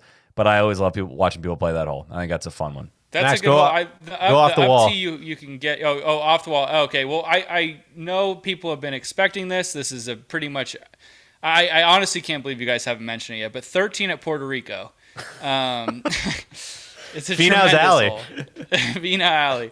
It's just a really hard par 4. To anybody, or not to anybody, to all of you who have not been there before, there was water left, water right. Wind's always off the left. It's just like a nightmare tee shot.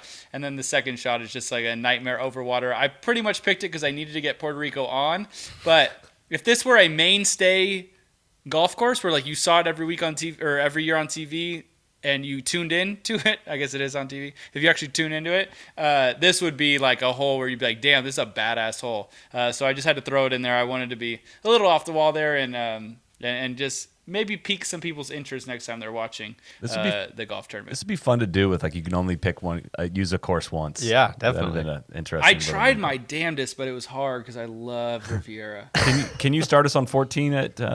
Yeah, 14 at the Honda. I guess I didn't do it at Honda either. 14 at Honda. Everyone talks about the bear trap. 14 is the hardest hole. Like it is a really demanding tee shot. There's OB left.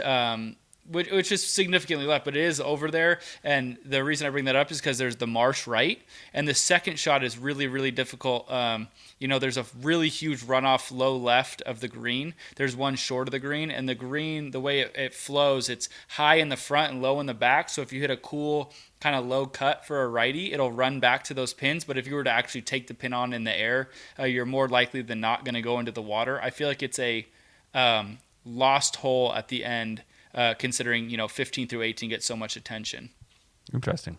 That's a really good one. I went maybe a little off the wall, but similar to yours. I went with Innisbrook, where everybody talks about the snake pit or whatever the fuck it's called. Yeah. But 14's a really, really good par 5, man. Just a really proper par 5. Kind of like, it's like number 1. Innisbrook's a classy place. It's a lot like number 11 at Sawgrass, but without the water. Also, R.I.P. that guy that Justin killed. Exactly. may he lay in rest in peace. I'm only including this next one because of the twist that came at the workday, which was moving up the tee. Shout out the workday, everybody. Moving up the tee on 14 at Muirfield Village. I've always thought that hole is overrated. Just as a back tee, it's like the easiest decision just to hit an iron right to the same spot, and then like. You still take on. You got to decide how much risk to take on with the wedge, especially the back pins. And like you were saying, Max, a long left miss and a short right miss are both disaster on that hole. But moving it up and encouraging some guys to try to drive it, yet making it very sensible to hit a layup and an easy wedge in was a really, really fun hole to watch this year. So yeah, 14. I like that one. Not to mention being on the left side of that fairway actually does matter. So you have to bring in the water. Okay, they don't highlight that well enough, but that's no, they don't. I don't love that hole from the back tee, but I do like your pick because I do think that it does kind of matter. The tee shot isn't just a 4-iron, like it does kind of matter, but you have to have the stones to take it on. But the up tee makes it a perfect hole because then you can lay up like Justin did this year, or you can do what Colin does all the time and just hit a really perfect drive, like right at the pin. But is for a front pin, would you want to be further right on that one? Oh, sorry. Yeah. Sorry, I was just thinking you referenced back pin. Sorry. Yeah, okay. You're right. The part of the fairway does matter. And you have to be in the fairway. That's the other thing. Yeah, that's true. I have 15. My hole 15, I just wrote Travelers, LOL. So you can take it away, Sully. I wrote Travelers as well. Like dead serious? I do like that hole. I do too. It's not a bad hole. It's not bad. I would also listen to it. That it's not. You would never lay up. I get your point. Yeah. But like, I don't care because I want to our entire basic beginning of this podcast about runoffs and how golf is too easy. You're now giving me a hole that is not going to be considered too difficult because it's a par 4. It's not a par 3, but you're going to get a ton of shots from low areas with fairway. So you're like, it's forcing the coverage to show these interesting golf shots. It's forcing the pros to show imagination and skill. Like that's why I love it. It's not because it's the most thought-provoking short par 4 in the world, but it does make you hit these like bump and run shots. Like I had a bunker shot this year where I had to literally like try to land it into the collar to stop it, and it's just like you don't get that. Typically, you would just either fly it on and try to spin it, or I would just dump it short, knowing that it would be rough and I could just get up and down. So if you don't like Travelers, I would also submit Augusta National. Okay, well, that's fine. I don't dislike the hole. My point was just like that strip of rough shouldn't be there because if you go left of it, ball should go in that water. Totally agree. Is my thing, and it doesn't change your decision making off the tee. So I do. To be fair, I cannot believe that doesn't. After all the arguing, does the ball because I've been there enough times, man. That ball always goes in the water. I don't think I've ever seen one stay up. And of course, like 25 minutes or an hour after we talked about this, I see a ball plug into the rough. I'm like, all right, cool, man. Like, yeah, I'll just go fuck myself. It's like the way Instagram ads show up, you know? Yeah. I think you kind of dissed this hole a little bit earlier in a passing way, but the hole I thought of was waste management. I think that par is five. the par 5, Yeah. somewhat island green. Is that a great golf hole? I would not say so. Fun to watch. But it is a dividing. Like there's some variance in that hole. There's a lot of guys coming down the stretch who need to hit a good shot and don't. Yes. Or do, right? Yeah. Like it's a good like deciding golf shot. for tournament My golf. diss on it wasn't so much that I don't think it's a great hole. My diss on it more was that Fuck you, 11 is Bubba. actually 11 is actually like a hard hole. Like I don't Yeah, think 15 would be considered a hard hole. But I like it because we talked about this a while ago. But when Ricky laid up on that hole back in the day and didn't win, even though he had was one back, I like that.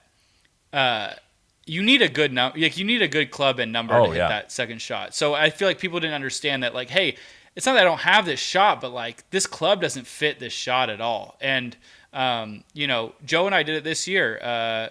We screwed up. We went for the green in 2. I think we're 2 or 3 back. We thought we needed we did need an eagle. I hit a 3-iron and overswung at it, pull it long left, hit in the water. I got up and down for par. Again, that's kind of my point to how it's not an insanely difficult hole, but it was a lot of thinking on that second shot, and I think that that's a great choice because I think it's it's a high variance. You can make the hole look really easy, and you can make the hole look kind of you can make yourself look kind of dumb. Yep. 16. This was one of the easiest ones I had. I didn't think about any other hole. Maybe I'm forgetting something. This might be blind shot. TPC Sawgrass. That hole is so freaking good. Again, risk that is a reward. good hole. It is. You can bail left if you want. There's not very many fun chips from that left side. There's so much value in selecting the right line off the tee, actually getting it in the fairway, trying to get on that green from even the right rough is extremely difficult. There's a tree that overhangs. It's one of my favorite holes to play. It's my favorite hole to play on that golf course, and I love watching guys play that on the PGA Tour. Yeah, I definitely had that on my list as well. I'll go with the 16. I mean, there's so many good 16s, or I guess maybe like famous 16s is a better way to put it. I think that's my longest like list that I have on here because you have I didn't Augusta, think about anything. Obviously, So go. Yeah, you have Scottsdale, obviously.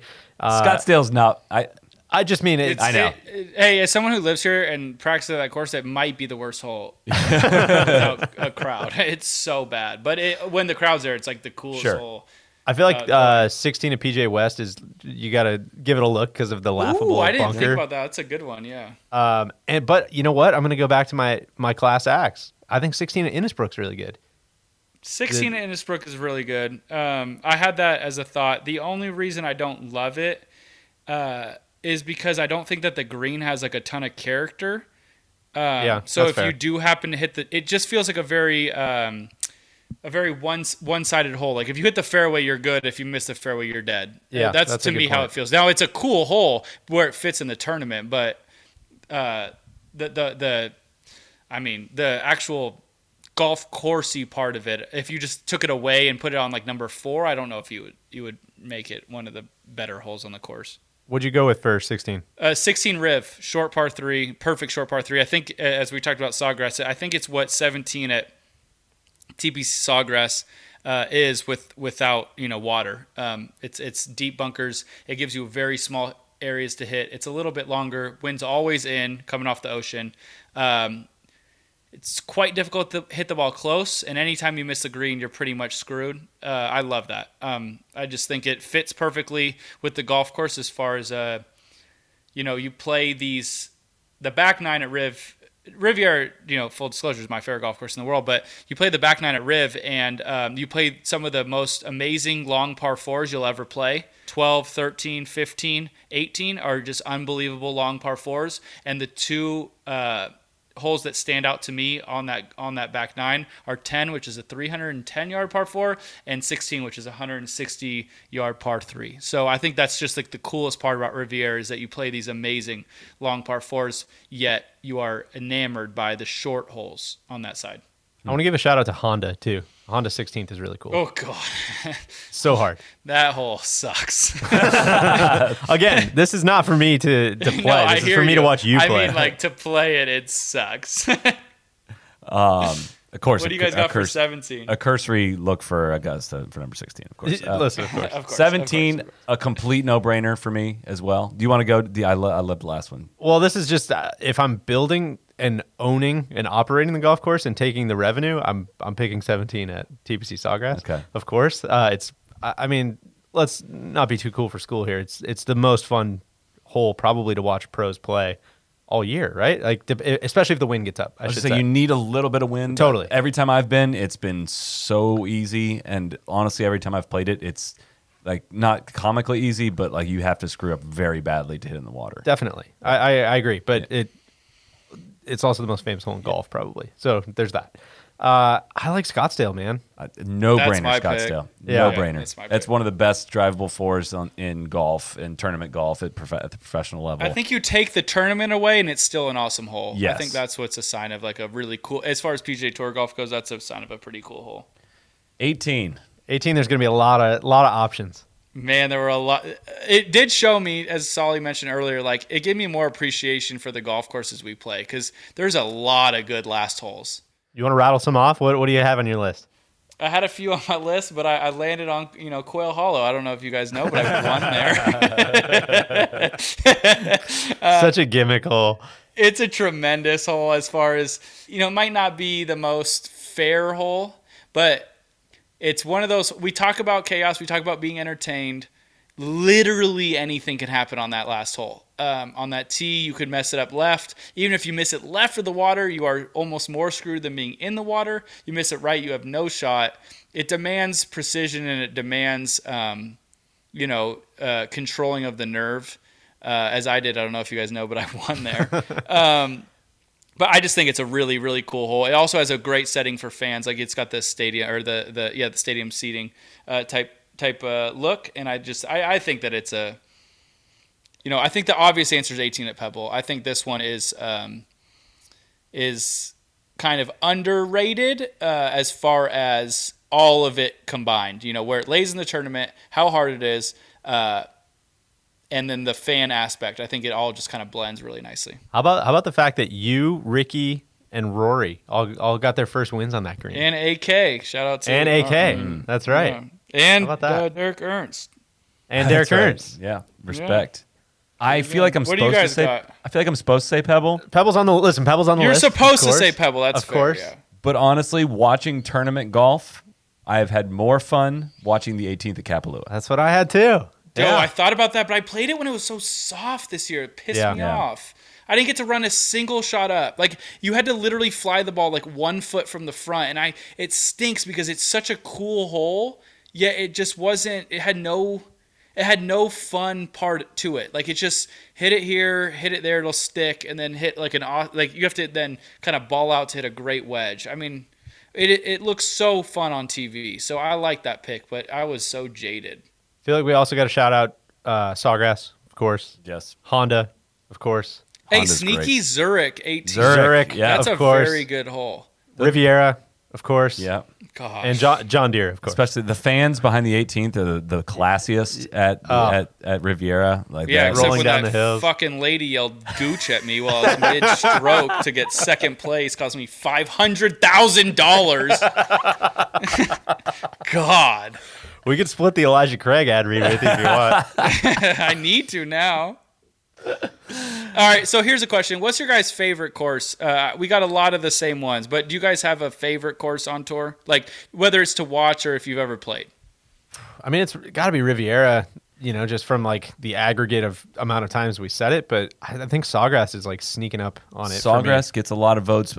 So if you're going I think straight Pebble by got the most votes. I was gonna say if you go by my first place votes, it's gonna be Pebble. But like the amount of times Riv would have fallen out second to so many Yeah, holes to me, sure. Riv it might have won out. I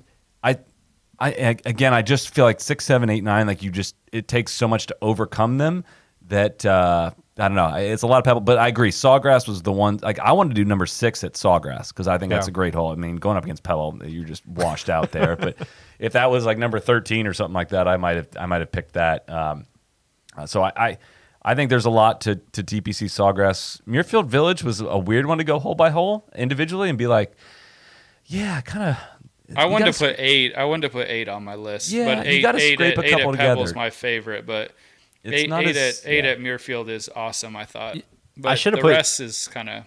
I should have put They don't 16 stand at out. Muirfield. I should have put 16 at Muirfield on it just because I like watching pros try to play it. God, that's such a. They need to fix that. They are fixing that one, thankfully. Jeez Louise, the green is like legitimately like no hyperbole. It's at least 3 times firmer than any other hole you play out there. We got to wrap this, Max. We kept you for a damn long time, but almost 2 hours. I did not expect this. I thought we were going to scrape together an episode today. Punta Cana recap. Yeah. 2 hours. The Shout out longest to one. Hudson Swafford who won Shout out to yesterday Hudson or Swafford. whatever we're at this And point. to you, Max. Thanks for doing this. I know you do Hey, hours of guys, thank podcasting you. every week, and we listen and enjoy it and keep harassing Tron. You and guys know Randy. what this means, right? What's that? You guys got to come on mine now.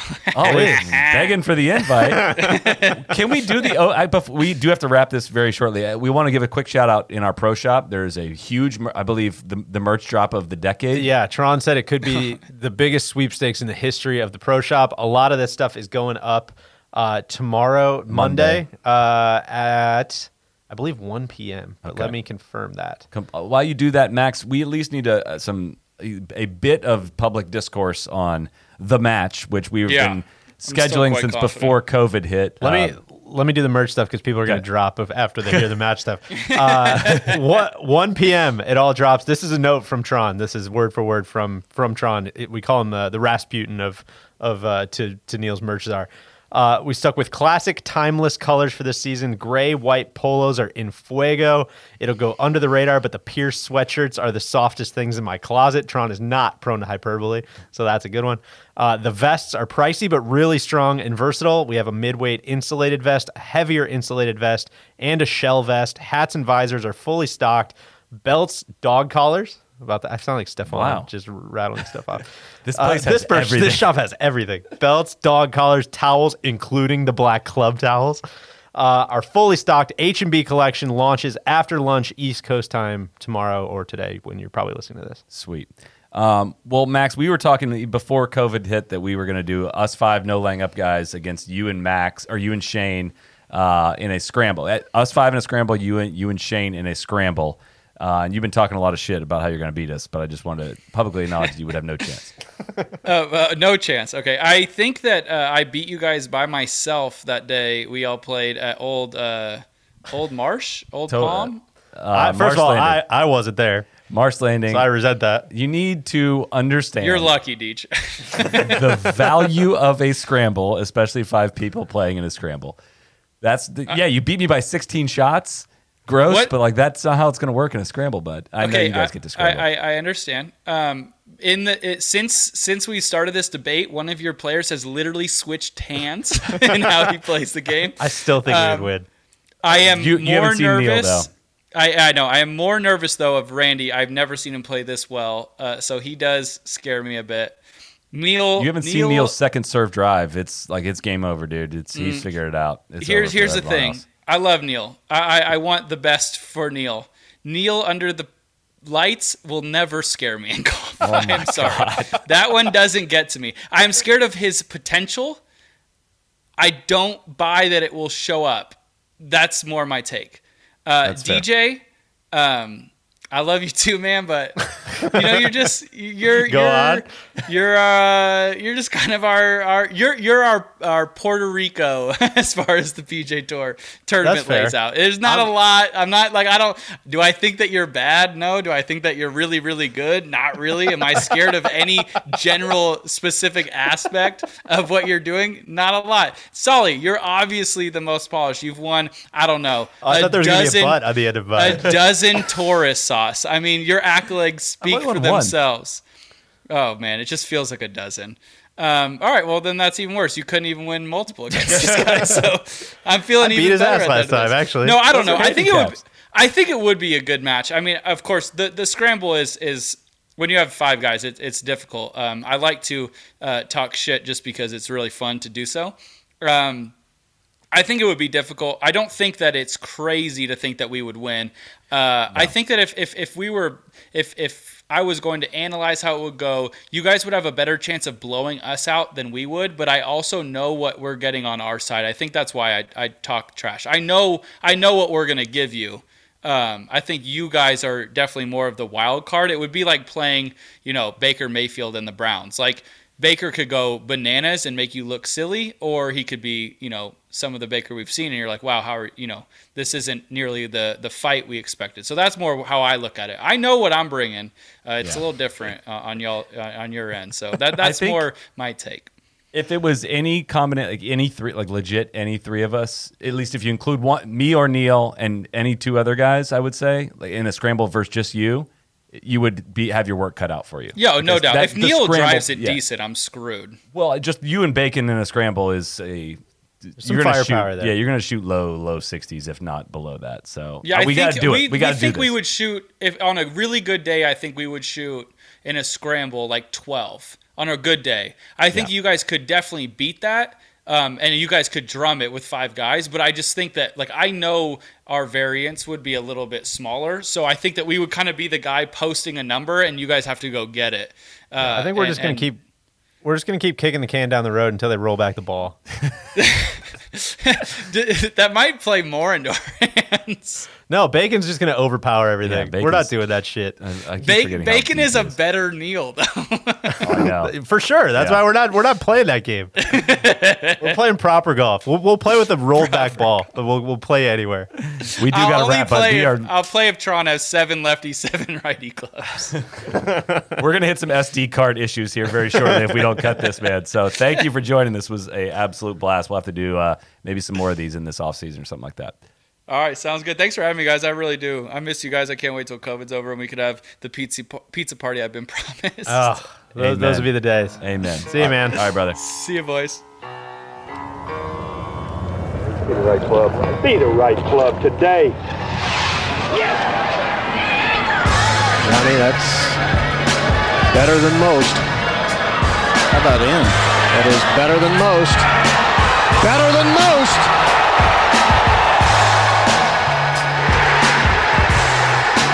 Expect